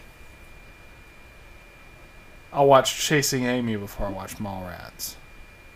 I want to say that I think I watched Dogma before I watched Mallrats and Chasing Amy. I want to say that I think I watched Dogma first, and then kind of went back and was like, okay, well, what's the deal with Chasing Amy and Mallrats? Because they're part of this world too. I feel like I watched Chasing Amy. Then I actually think maybe I watched Dogma after that, and then I watched Mallrats. I know Mallrats came later because it was harder to find whenever we were, whenever those movies were first out, because you had to go to a video store. Yeah. And a lot of times they didn't have Mallrats. You couldn't just watch whatever the fuck you wanted to like you can now. Yeah, because we had to make sure that Blockbuster had it in stock, and if it wasn't a movie that Blockbuster really felt was going to be rented much, you probably wouldn't find a copy of it. And it really wasn't a movie that you would think would be rented much. So, yeah, I think I actually ended up, the first time I watched Mallrats would have probably been way after Mallrats was released. But I always heard it was great. But I do remember watching Chasing Amy and Dogma very vividly, because Dogma was really good. Yeah. Especially that one line, but you didn't say God bless you when I sneezed. Right. Loki? So fucking lucky. Yeah. Oh, man. And then the whole shit demon thing, that was pretty funny. That was pretty great. Also, I liked Alan Rickman as Metatron. Yeah. And that. Rest in peace again, Tam. Yeah, rest in peace, Alan Rickman. Everyone's fucking dead. Right. Everyone has died. Oh, and like earlier I mentioned Inside the Actors Studio, and James Lipton has died now. Yeah. As at the time of recording this. I'm going to be 100% honest with you. I thought he was already dead. That's so horrible. I don't mean that. But I'm kind of with you on that, because I kind of had a feeling that he had died like years ago, and he didn't. He just I don't know if he was still doing Inside the Actors Studio like at old age, because I think he had stopped the show already years back. But like I said, I don't think it's like I like the guy a lot, and I was just kind of like, whenever they're like, yeah, he died, and I was like, I was just kind of like, I thought he was already dead. But that's the thing. It's like some people that you are absolutely certain has already died is not. And it's like, it's weird because it's sort of like a Mandela effect thing where you're like, I thought that dude died like years ago. Yeah, I'm pretty 100% sure that he's dead. And then they're like, oh yeah, he died. He died just like a week or two ago, yeah. The last episode that he made was December 15th, 2019. Which was actually an interview with Lupita Nyong'o. Wow, so he was just basically doing it until he died. Yeah. Yeah. He had an episode November 17th where he interviewed Laura Dern. Wonder when is anyone going to take it over, or they're just going to stop the show now? Well, actually, I'm not sure. Because they could probably give it to somebody else, and I got the perfect person for them. They should cast Sean Connery and let him do Inside the Actors. Shit, he's just as old. He wouldn't last very long in that either. Yeah, because, Lipton, he died at 93, so he had a pretty good long life. He had a great life. Yeah. That's not even a tragic rest in peace. That's a good on you. That's just kind of like good on you, man. That's like that's deserving of an Irish funeral right there. Yeah, that's a celebration of it. Yeah, death. It's like you lived a long-ass life. You made a great career for yourself as a television host on TV and everything. It's like, yeah, he had a badass life. I don't think anybody would be like, oh, James Lipton, he was taken from us so young. It's so tragic. That's Kobe. Kobe and Gianna, that's tragic because of how young both of them were. And also everybody else on the helicopter. Yeah, because there's other people that died on the helicopter that, unfortunately are not as famous. But yeah, it's... but that whole incident was just tragic because of... And you especially... All the young lives. Young lives. Especially like when you think about like Gianna, because she had such a bright future ahead of her, and it's all gone now. But... the one thing that we do have is that, at least we're able to remember Gianna and continuing on forward. That's... just so we won't enter in this... And I still have one more comment left, so we're not totally done yet. Oh, shit. Yeah. It kind of felt like we were winding down there. Well, this one won't take as long. Okay. But I wanted to get this one out here because it's a smaller comment. It's not as big of a deal as the other ones were. But I wanted to make sure I get it out there because it was something that people constantly talked about. Well, let's stretch it out a little bit longer before we get to it. Right? We got to fill time, Steven. We got to fill time. Pixar style. Yeah, we got to fill out that time. Get those 5-minute sequences of... somebody's wife dying from cancer, and then I gotta see this man descend into darkness as he becomes older. The beginning of Up, I'm just gonna say this, the beginning of Up is kind of dark. Yeah, so is the beginning of Guardians of the Galaxy. Yeah, it is. Like when his mom passes away from... my mom passed away of breast cancer, and it's really hard for me to watch. Yeah. So I always skip that part. I just fast forward, and then I start after the abduction. Right. Child abduction, that's whatever. Yeah, when he gets abducted by Yondu, it's like, oh, okay, well now that's I'm whatever. Cool to watch Child the rest of this. Abduction's fine. That's still kind of fucked up. Yeah. So to go ahead and finish up with the last comment here, this one it says, beyond belief how bad this movie is. If you love Jay and Silent Bob / Kevin Smith, do not watch this turgid piece of politically correct, socially inclusive, diversified dog shit. Vote Trump 2020. It is really, and they put really in all caps, it is really bad. Worse than you can imagine. It's as inclusive as it is repulsive to the nervous system. Starts off okay, few funny jokes, Jay and Silent Bob style, but it's a sellout. It starts to get very, very woke around halfway through the movie. It's horrible thing. It's the same old Hollywood message, just in another format. Ruined it. Why do we have to have this woke stuff rammed down our throats at every opportunity? The story lacks cohesion, and the insertion of the daughter and her friends as a diverse group was painful to watch. They were not funny, entertaining, or enjoyable to watch. She is wooden, meaning Harley Quinn Smith. She is wooden, and her friends were plain boring. Holly Weird can't stand it unless they diversify a movie to death. This is a prime example. A dyke, a Muslim terrorist, and an Oriental girl. They ruined Jay and Silent Bob. I just wanted to cry when this film was playing, as it did one of the following, and I couldn't work out what. It either made me feel really old because this just isn't funny at all, or it made me doubt my entire taste as a teenager when I was thinking, was Kevin Smith ever really funny when I was younger, or was I just really stupid as a teenager? Either way, this movie made me feel really bad and really embarrassed, and I will never forgive it for that. This dude's very, very pissed that the Klansmen were the bad guys in this. Right. He was like, why did you guys make the Klan guys this the dude enemy? Literally just complained about the movie being too diverse, too woke, because he wants to be sleep. Right. Too diverse. For one, what does that mean? That means only one thing, and it can only mean one thing. You're racist. Right. That's the only thing. It'd be like commenting on Black Panther and saying this movie needs more white people. It's like we did Black Panther, and that was one of the comments. It's that like there's not enough white people in this movie. It's way too black. It's like This movie takes place in Wakanda. It's in Africa.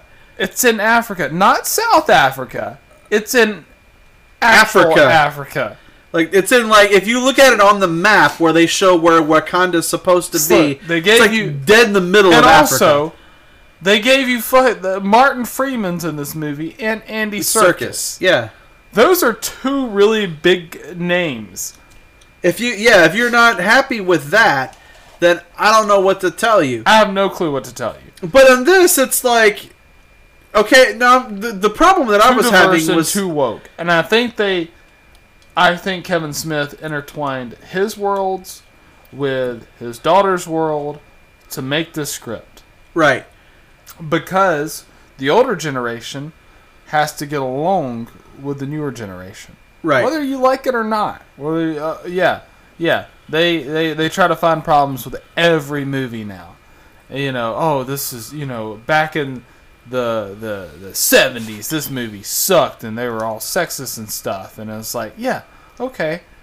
But you can't retroactively go back and call someone racist.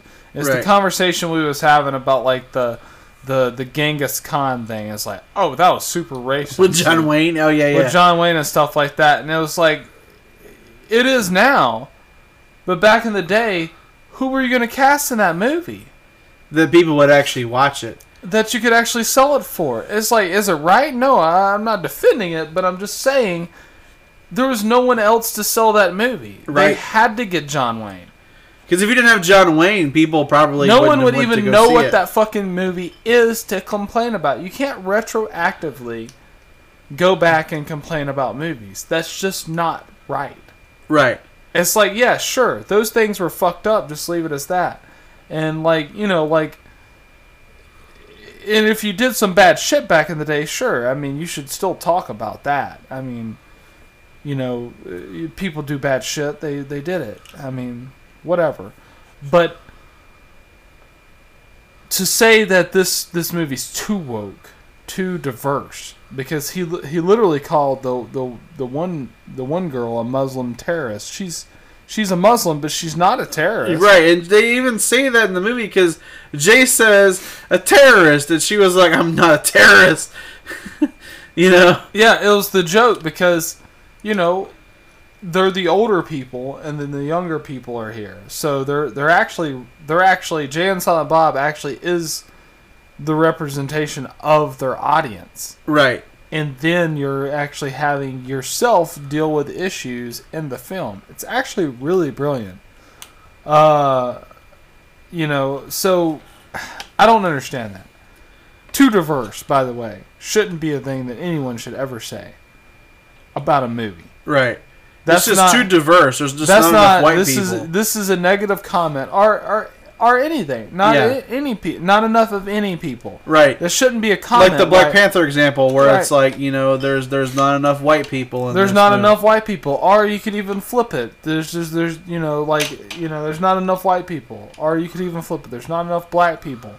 But if you're doing a movie or something about let's just say fucking War for Independence in Scotland or something, and someone makes a comment and be like, they should have casted more black people. It's like, well, they actually historically cannot cast any black people in this. Yeah, because there were no black people in Scotland when they were fighting for their independence. No, when they were fighting the English. Like, if you did Braveheart and you made William Wallace, if you casted, instead of casting, Mel Gibson, they casted, Idris Elba, people will be like, that's not historically accurate. But this is what you can do as filmmakers whenever you're still trying to be diverse, but you're trying to be historically accurate.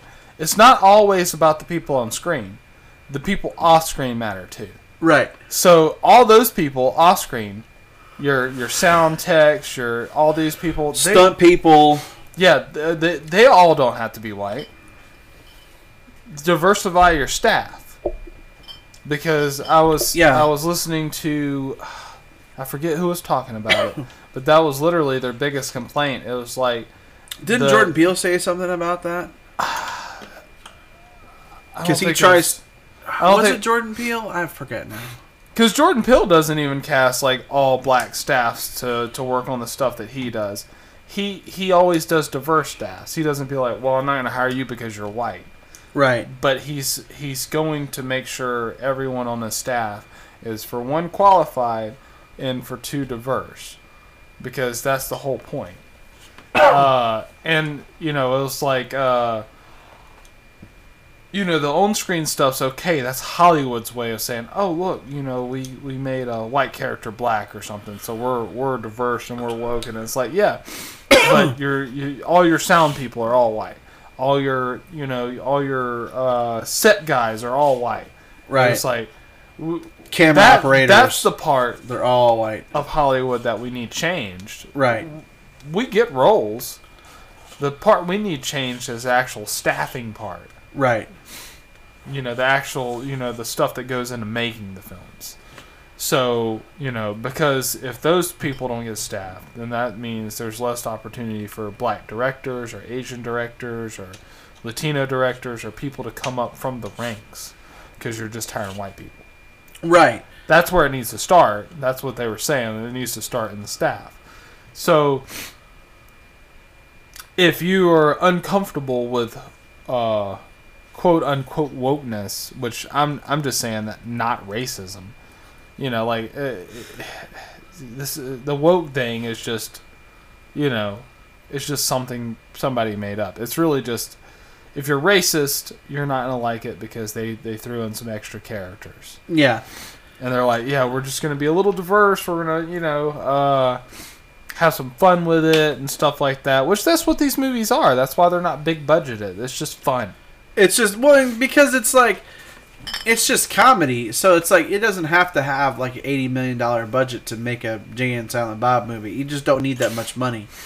You need basically just enough to do like sets and do some location stuff, and then to pay the actors. Like, there's no special effects in this movie.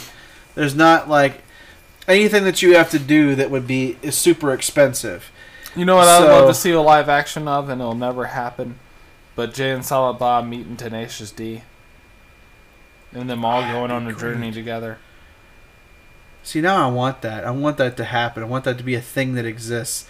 Because just to imagine fucking Jay and Bob meeting Jables and Rage Cage. That would be fucking great. Yeah. And then you could even have it where they have to go defeat Satan together or something. Oh, yeah. Oh, yeah, they could do like a... just have Jason like a Tenacious D and the Pick of Destiny, like... it's like, cross we're gonna go defeat Jay and Silent Bob. We're gonna go defeat Satan. Yeah, we got problems with that motherfucker too. Yeah, we don't like that motherfucker either. It's like, wait, you burned down the Quick Stop again, right? It's like, what? Yeah, that motherfucker burned down our Quick Stop. We're about to go fuck him. It's like, we're gonna go defeat him with our rock. We're gonna kick his ass. We're just gonna straight up kick his ass. Yeah. We're gonna go kick that fucking red motherfucker's ass. And then you find out it's just, Azrael the whole time. Yeah. It's, but, that's like whenever, I knew that, like, having, like, where her friends, like, she has, like, and you can tell this person's racist because they use the word Oriental to describe the Asian girl. That's not how you... The Chinese girl. You don't say Oriental. Yeah, you don't say Oriental. But they also said dyke, and I was like, wait, where's the dyke in that group? Because it's like her deaf friend, I don't think is a lesbian, right? And we know that the Chinese girl, I don't think she's a lesbian. And the Syrian girl, the Muslim girl, she's not a lesbian that I know of. So it's like, you're talking about the black girl? Maybe, because it's like he says a dyke, a Muslim terrorist, and an Oriental girl walk into a bar. Right. That's a perfect setup for a joke. So a dyke, a Muslim terrorist, and an Oriental girl walk into a bar. And then you're like, wrecked him, damn near killed him. Wrecked him, damn near killed him.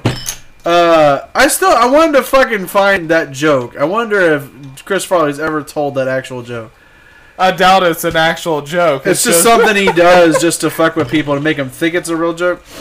But yeah, it's like, but I don't get the idea that the black girl is a lesbian, the deaf girl.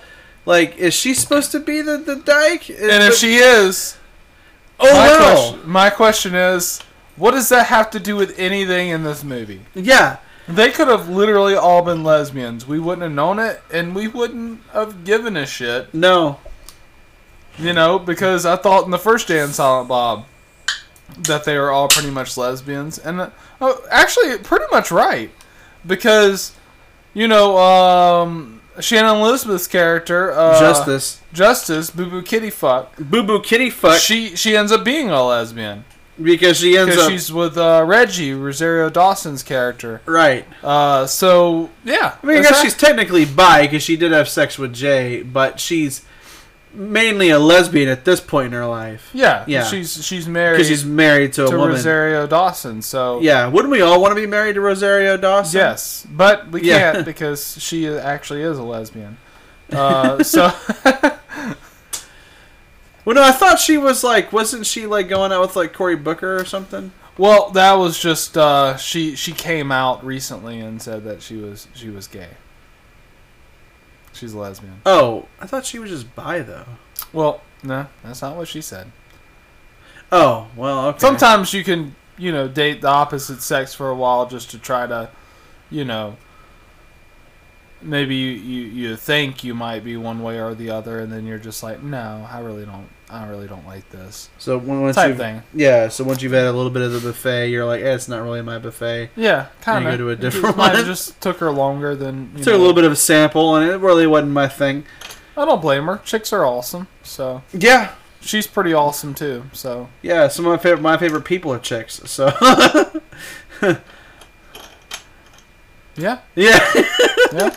I'm not wrong in that statement. I would 100% be a lesbian too. But yeah, I just think that people that are gonna complain about this movie. Hold on, one more thing, because guys suck. Right? They do. They're just the fucking worst. We're guys, and we know that we're awful. Fucking. We're terrible. The worst. Historically, we are the worst. Right. And that's even before toxic masculinity. This guy that commented, he would fucking hate that statement because he'd be like, men are better. He'd want to say some shit like that. Men are better. I don't like Kathleen Kennedy because she wants to push that feminist agenda in Star Wars. It's like, look, you can not like Kathleen Kennedy, but that shouldn't be the reason. Right. It should be because she wanted to bring more female characters into Star Wars. That's a reason to hate her. Yeah, it's like that's not a reason to hate anyone. That's great because it brings more girls to Star Wars. It shouldn't actually be a thing where you had one female in Star Wars for fucking 30 years anyway. Yeah. That's all you had was Princess Leia. That was it. And then you're now you've got quite a few female now we characters. have 5, and they're like, this is too many. We need more dudes. It's like, we need more dudes in nerd culture. That's what the fuck we need. Come on, man. This is a good thing. Because you have Jyn Erso, Ahsoka Tano. It's like, you had Jyn Erso, but guess who's going to get the spinoff? Not Jyn Erso. No, it's going to be Cassian. Cassian's getting the spinoff. He's just a fucking cold-blooded murderer. Right. So, you have Jyn Erso, Ahsoka Tano, Rey, Kira, Hera Syndulla from Rebels. Are we going to try to name them all in this Jay and Silent Bob episode? Or are you good with that? I've had enough Lazy Magnolia that I think that's about all I can think of right now. I thought you were just going to keep going. Yeah, but I mean, that's Ahsoka? A pretty good. Well, I already mentioned Ahsoka. Oh, and Sabine Wren from Rebels, the Mandalorian girl that spray paints the stuff, that does all the artwork and stuff. She's pretty cool. They have a spray painter. So spray paint cans exist and. Yeah, she spray paints stuff, and she also makes grenades that do They don't have anything more advanced, and I'm overanalyzing that. I just don't think spray paint does exist in Star Wars because their armor is all kitted out with cool designs and stuff, and her helmet's specially painted. She's a Mandalorian, but she's a creative Mandalorian because she likes to paint and she likes art. Look, Steve, that character's not for you. It's for little girls that are creative. I like it. I just I couldn't help but laugh of your description of it. I like the idea. No, that sounds like a great character. I'm just saying the description of it. Your character is actually pretty cool. She's one of the things the description of it made me laugh. It just kind of sounds like a female Miles Morales that's a Mandalorian. Right, yeah, just with the armor and stuff. Because he's all artistic and stuff, too. Right, yeah. So just imagine Miles Morales, but like... a Mandalorian. But like a Mandalorian and teenager. Then Gina Carano's character from the Mandalorian. Oh, yeah, Cara Dune. So there's another female. There's Cara Dune, and she might actually get her own spinoff show. Hoping. Which we will watch every fucking episode of. Get Ronda Rousey to be the villain. Oh. And then just fucking double down on it, man. Yeah, double down like KFC sandwiches, baby. Have it where Ronda Rousey used to be her commander. And then now... Oh, like in the Rebel Alliance or something? That would be so good. That'd be so good. Hollywood, make that shit happen. Disney Plus, look, if you guys need ideas, you can hook us up. You know, then email get us. Stephanie Beatrice and that shit too. Rosa Diaz off of Brooklyn Nine-Nine. Stephanie Beatrice. Just get all the badass women in that. Yeah. That's how you do that fucking show. Oh, did you see, as we're wrapping up, did you see somebody did a fan artwork of her as She-Hulk? Somebody made. They got to make it happen because Mark Ruffalo's talked to Kevin Feige about being in the She-Hulk show. Right. With her, and I was like, man, fucking him and Stephanie Beatrice would be fucking amazing. Yeah, well, and she said that she would love to do it, but she's going to be shooting Brooklyn Nine-Nine when they're making that movie. Or when they're making that show. They can work around that schedule. Yeah, well, she said that she was like, I would love to, guys, but she is like, I'm working on Brooklyn Nine-Nine at the same time that they're projected to do that. She has to leave Brooklyn Nine-Nine then, and I love Brooklyn Nine-Nine. She has to leave it if she's offered it. Yeah, if she's able to do She-Hulk, it's like, look, Brooklyn Nine-Nine, I know Steve loves that show because he talks about it constantly. She is, and she's my favorite character in that show. She is my favorite character on the show, but she has to leave it if she's offered She-Hulk. If you're offered She-Hulk, you kind of have to go. She has to leave it. And so I would miss her. She could come back for like, cameos and stuff, and it'd be easy to write Rose off the show. You can just say she got a promotion or something like that because she's one of the most badass characters. Yeah. And just have it where she ends up coming back to do a few episodes here and there. Or you could have it where she just runs off with Pimento, which is Jason Mantzoukas, his character on there, and they were, kind of on and off again in love. He's just kind of insane, and he just disappears at randomly. So, there's ways you can work around that. You can work around that schedule easily. Like just they always make courtesies for the Amy Santiago character because she's always getting pregnant.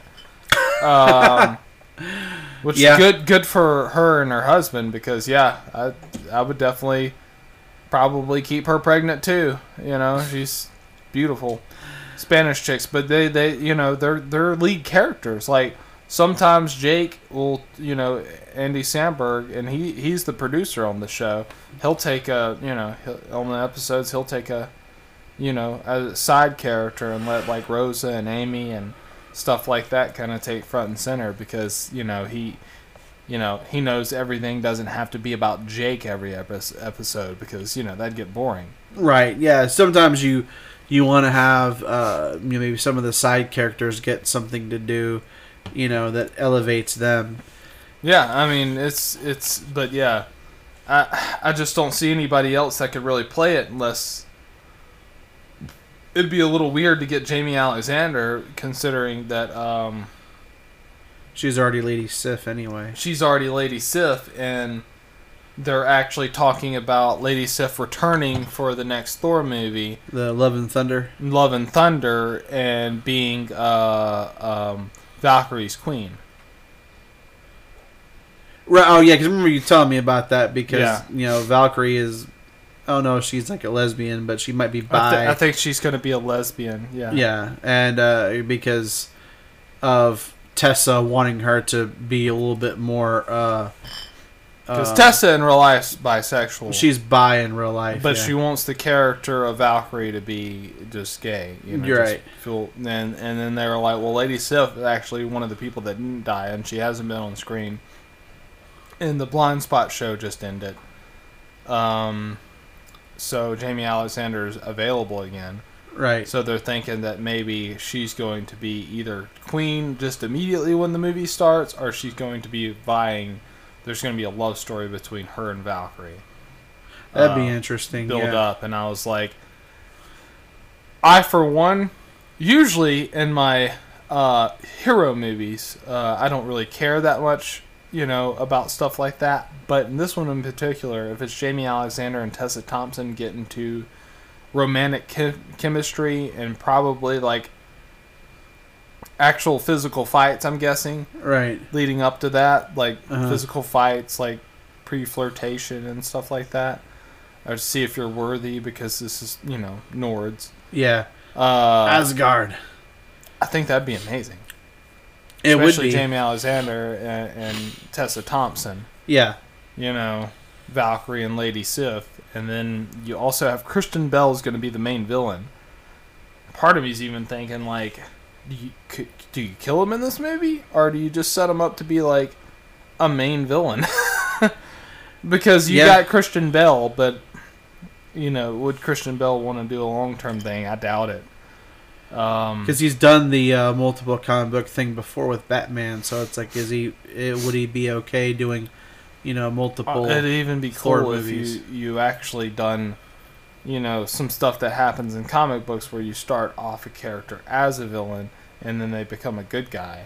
Right. Kind of like a Loki thing. Or like Silver Surfer was. Yeah. Because he shows up. Silver Surfer's never necessarily. He's not really a villain, but he's perceived as a villain because he just scouts out these planets and lets Galactus eat them. Right. But also, he's doing it at the behest of Galactus. To keep his planet from being eaten. Right. And also keep his family alive. Yeah, that's basically why. Well, yeah, I mean, yeah, that's the same thing. Yeah, because if the planet's eaten, his family dies. Is that how that works? Yes, oh yeah. Yes. His family doesn't live if the planet is eaten. But yeah, it's also one of those things where,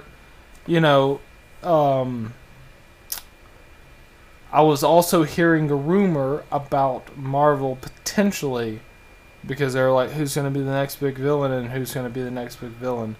And from this, I've read this at a couple different places that they are considering making Captain Marvel the next villain of the MCU. Well, people already hate Brie Larson anyway, so heel turn. That's might part of actually it. Be better. And then there is a comic book series where Captain Marvel is a villain. So they're thinking maybe they can make Captain Marvel 2, and then she ends up becoming a villain. And if they do that, you've already set up that she's actually stronger than Thanos. You already set that up in Endgame. Right. Whenever he tries to hit her and she doesn't even budge. Right. So, and it would also set precedents for, the Avengers on screen main villain to be a female. Yeah, because they haven't done that yet. And then you could even, if they wanted to, since we're just kind of extending this episode, and people are like, what does this have to do about Jay and Silent Bob? Absolutely nothing, but... Nothing. This is just kind of like bonus material at the end of the movie. Yeah, but this is our podcast, so... We do what we want. We talk about what we want to talk about. So, it could even be a cool thing to do to make her a villain and then have the female Avenger characters only fight her. Yeah, because like Wasp and then like because Shuri people were saying, because I thought differently. I thought that Gwyneth Paltrow wouldn't be a part of the MCU anymore after Iron Man died. Right. But what they're rumoring or negotiations for, I guess, is Gwyneth Paltrow to kind of be like the Nick Fury of the female Avengers. Well, that could be interesting. And I was like, and if that's the case, awesome. regardless of what you think about Gwyneth Paltrow, she's an amazing actress, and she played Pepper Potts. She might be a little insane in real life, but what actor or actress isn't a little bit insane? So, are you telling me that if they do this, they're not gonna have candles that smell like vaginas? Look, you can say what you want to about buying candles that smell like Gwyneth Paltrow's pussy. And you can joke about this all you want. But you know goddamn well, if fucking Nicki Minaj sold fucking Nicki Minaj fucking pussy candles, you would fucking buy them. Yes, I would. And Gwyneth Paltrow's a goddamn genius because they're constantly sold out. I don't know how. I don't constantly check and be like, fuck, whenever I can't Steve's order on any. Goop every day. Like, I gotta order those fucking Gwyneth Paltrow pussy candles. I don't know how I have that knowledge. Whenever I'm just like, yeah, I mean Gwyneth Paltrow, whatever. She's like a 4. That's all lies. She's obviously like an 8 at least. Because, Aubrey Plaza, 10. Ellie Kemper, 10. Steve Scale. Emma Stone, 10. Yeah, Steve Scale is usually, it's Latinas and redheads. If you're a Latina or a redhead, you're going to be scored very highly on that list. Yeah, pretty much. Yeah. Yeah, that's true. That's true. But if they ever come out with the Nicki Minaj pussy candle, I would buy them shits. She should do it. And it probably would actually smell anything like Gwyneth Paltrow's thing probably actually smells nothing like her pussy. It doesn't. But you just said it doesn't. But this is the thing about that.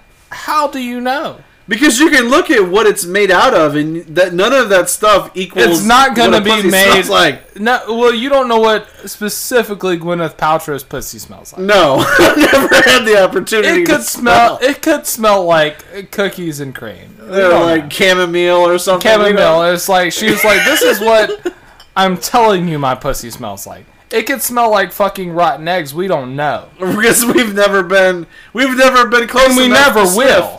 We never will. Probably not. No. No. You say probably like you're like we might become famous off this podcast and get close to Sounds like we have a chance. You're telling me there's a chance.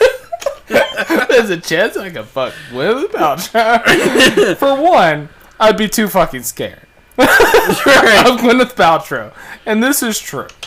I would just be too scared of her because she's intimidating to me. I mean, yeah, I guess so. Yeah. Aubrey Plaza, on the other hand, I could work with that. Yeah, I bet you could work with that, couldn't you? But this has been a fun topic on the back end of it. But Jay and Silent Bob Reboot is a really good movie. Good way to bring that back. Yeah. Ben Affleck has a great scene in this movie. Shows you still what he can do. I also thought it was cool that they brought back the Alyssa's character, and you get to see her with Holden McNeil. Yes. And then they're basically they're co-parents. They're co-parent, situation with the baby. They still love each other, but she's with a woman. Actually, everyone's with everyone. Yeah. And it all stems from the fact that, Kevin Smith's brother is gay in real life, so he always likes to put stuff in. I don't think that's where it comes from. I think it's just, him just being, real about his world building. Right. But he said that he likes to put gay characters in his movies because his brother's gay, and he wants his brother to be able to watch his movies and feel like there's something in there that relates to him too. Well, I don't feel like that was the case in this movie though. That might not be the case in this particular movie. Because I feel like he was trying to do the thing that made the most sense in this scenario, not be like, well, I'm gonna have gay characters because my brother's gay. Because you can do that if you're writing stories, but that shouldn't be how you write stories. Yeah. So I think because I feel like this one was written so good, I don't want to believe that's why he did this. Because that would kind of end up being. That's why he had gay characters. That would end up being shallow in this movie. I don't think he did that because that makes sense that character from Chasing Amy, and they're like, oh, you guys married, and he was like, Affleck was like, no, because we actually like each other, and I think that's a jab at Ben Affleck's relationship with Jennifer Gardner a little bit because, I think they like each other more now that they're not married. Right. Because you'll always see the thing, like Jennifer Gardner cares for him a lot. Like Ben Affleck, whenever he went in rehab and stuff, Jennifer Gardner took him, and they were divorced for years at that point. Right. She took him to rehab whenever he was drinking. And a lot of the reasons Ben Affleck was on the binge and stuff was because of the Batman stuff, and then all these fucking fans and stuff just harassing him about the Batman stuff and everything like that. And the Daredevil stuff and the Daredevil stuff was dead by then. Oh, okay. It was the Batman stuff that drove him to drink. And then when he wrote the script for the new, because he was going to direct the new Batman movie, and he was going to star in it and everything. And when he showed the script to one of his friends, he was like, what do you think? And he was like, if you do this movie, you're going to die. And then Ben Affleck's like, what are you talking about? And he was like, this movie's going to kill you if you do this movie. It's like, it's going to stress you out. You're going to drink. You're going to die. And then Ben Affleck decided to quit Batman and then put himself in rehab, which Jennifer Gardner drove him to. Huh. That's interesting. So, yeah, because he was already stressed because fans were attacking him personally. I, for one, was not a huge fan of him as Batman, but it's only because of what he was giving to be Batman. Right. It's whatever was giving. He had Zack Snyder to work with, then he had Zack Snyder and then Joss Whedon to work with. And that's pretty much all we ever written seen. by David S. Goyer. Yeah, David S. Goyer. And it was just a bunch of fuck mess. None of it's his fault.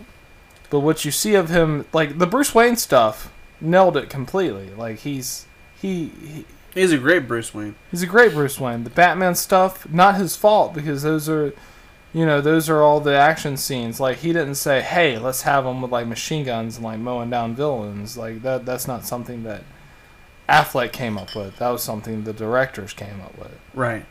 So the opinion of him as Batman is it's not great, but it wasn't because Ben Affleck's not great. I would never attack Ben Affleck personally. No. As a person, I wouldn't cause this man to go to drinking because I'm like, fuck you, and people were harassing him. And they're like, if you make this solo movie and people don't like it 100%, you're going to kill yourself drinking. Because he was already stress drinking and stuff over the perception of what people thought of him as Batman. Yeah, and just pushing the alcohol too far. Yeah, because he wanted it to be perfect because he loves the character of Batman. Yeah. And he decided he couldn't do it anymore because his friend... he knew his friend was right. He would fucking probably die of fucking alcohol poisoning or something if he did the Batman movie that he wanted to do. Right, because I remember they had a lot of stuff that they were like, oh, well, DC and Warner Brothers, they're going to get Affleck to do this, direct this Batman movie. And Affleck is also a great director. Yeah, well, I mean, because he did Argo, too, right? Didn't he direct Argo? Yeah, he did Argo, and then he did Gone Girl. Oh, yeah. A lot of people like that one, too. Yeah, I think he won. He was either nominated or he won an Oscar. I think, yeah. Did they win something for that? They won some. I think they won something for Gone Girl. Yeah, I mean, I was just like, yeah, he's a pretty great director. Let's see. And a lot of that's probably knowing, people like Kevin Smith and stuff, so... Yeah, so on awards, let's see. Oh, shit. It actually...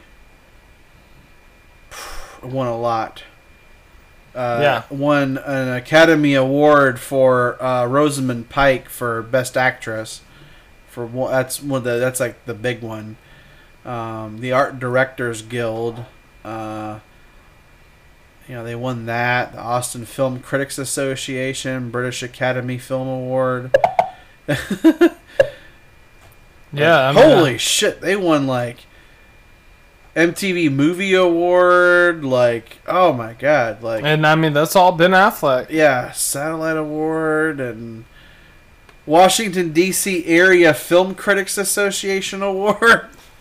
The guy's great, and as someone that can relate to people with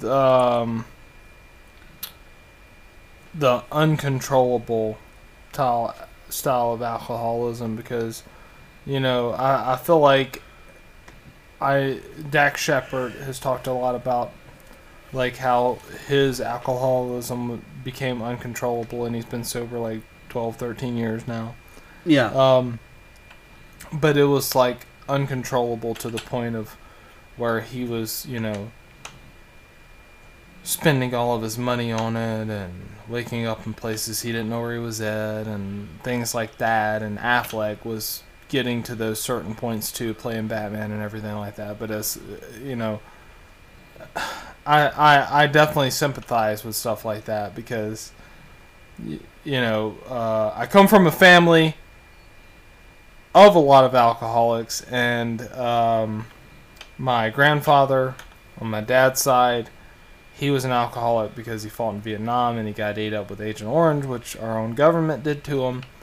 Then he came back home to a bunch of hippies that spit in his face for going over there whenever he didn't even want to go over there. Yeah, it wasn't like it was his decision. Because of, John Lennon and the Beatles, an English band, told people to, fucking basically attack the troops when they came home. That's like, I don't think you understand that they didn't really have a choice. They were drafted. They were forced to go over there. So that's one of the reasons I don't like the Beatles, is because of that. Because my grandfather went through that, and he came back home, injured from being shot at and being in a war and chemicals. Then people attacking the soldiers that came home.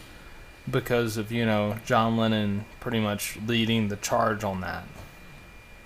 And it's like, yeah, I don't believe in war either, but definitely wouldn't attack the troops. It's the people that run the government that you should be, protesting, not the people that had to go over there.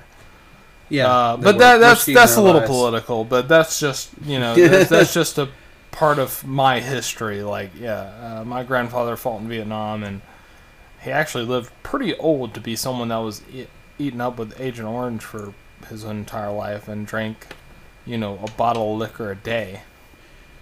Oof. And he lived to damn near 90. Yeah, I mean, that's actually pretty good for somebody who drank that much. But, like a bottle of liquor a day, and you just see it like happening in live time, where his knee would fucking just swell up to the size of fucking watermelon. And shit, and he would just fucking down some liquor and just fucking keep going. Yeah. Well, and if we learned anything about the Jay and Silent Bob movie, right, is that like sometimes family isn't necessarily perfect, but we have to treasure what we do have, because and trying is what matters. Right. You're not always going to be perfect. You're not always going to be the perfect mom. You're not always going to be the perfect dad. You're not always going to be the perfect kid. Yeah, or grandparent. Or grandparent or anything. Yeah. But as long as you try. And you're at least putting forth the effort. I think if we learned anything from Jay, and who would have thought we would have learned probably the most from Jay in this movie, which is the character you think, like, I'm not going to learn anything from this fucking dude. But Jay, like Jason Mewes, fucking killed it in this movie. He made me cry. Yeah, he makes you... It's very hard to make me cry. Yeah. There's very few people that's made me cry watching movies. Andrew Garfield is one of them. And a goddamn Spider-Man film. Yeah. Logan Lerman. there's a couple more, but Jason Mewes is definitely on the list now because he made me cry. Yeah. Him and Harley Quinn Smith made me cry. And it's like, that's the thing. It's like sometimes, the family might not be exactly what you wanted, or it might not be exactly what you needed, but, and Michael from Pearl Jam. Yeah. Made me cry. Yeah. You know what I'm talking about. Yeah. But yeah, I think that this movie, if nothing else, it's like you're gonna get the Jay and Silent Bob stuff that you're expecting, the stuff that you love, but you're also gonna get some heart thrown in there that you weren't expecting, and you're like, fuck, got me in the feels, And so I'm gonna end this episode with somebody that's a song of somebody that's a fuck up, but has a lot of heart and tries his best. So this is the most relevant song I could think of to play to end this Jay and Silent Bob episode. If you guys like this, comment, subscribe, leave 5-star reviews. If you're not leaving 5-star, then fuck off. But yeah, we're on Spotify, we're on Apple Podcasts, we're on Anchor, we're on everything. Everywhere. You can donate to us. You can email us. We will email you back eventually. Yeah. Just let us know if you guys have any suggestions, any comments, any critiques, anything like that. And check out Steve's book on Amazon. Yeah, it's Abandoned Apartments, Breakups, and Zombies. And it's about the 2020 election. I'm just kidding. It's about those 3 things that it's listed. Pretty easy to understand. Tricked you.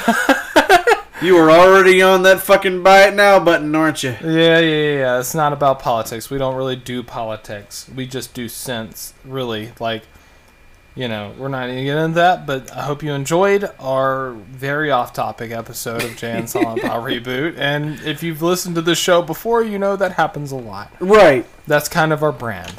We have conversations that come natural. We don't hire producers. We don't have editors. We all do this literally in my garage. Yeah, and with sleeping dogs around. We would have, if you hear any snoring noise in the background, it's my Blue Hiller Harley Quinn Smith. I'm just kidding. But that's a Harley Quinn snoring her little heart out over there. Yeah, she's sleeping very good because she loves to sleep to the sound of our podcast. So who would stop her? Who would stop her? Yeah, this is basically this is so soothing. It could almost be ASMR. Yeah. It's like eating Doritos on like a really sensitive microphone. Right. Okay, so this has been Beyond the Hate. Peace.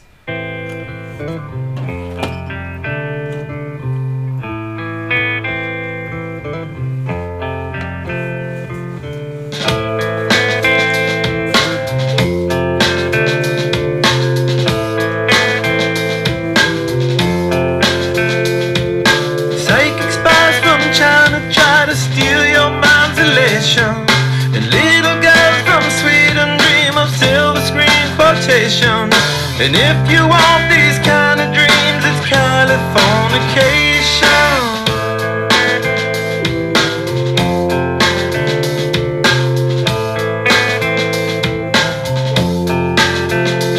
It's the edge of the world in all of Western civilization.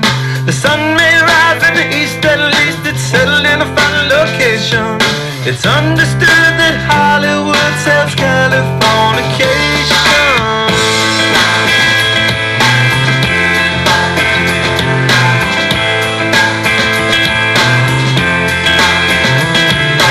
Hey, your Sergeant Barrow, while to break the spell of aging.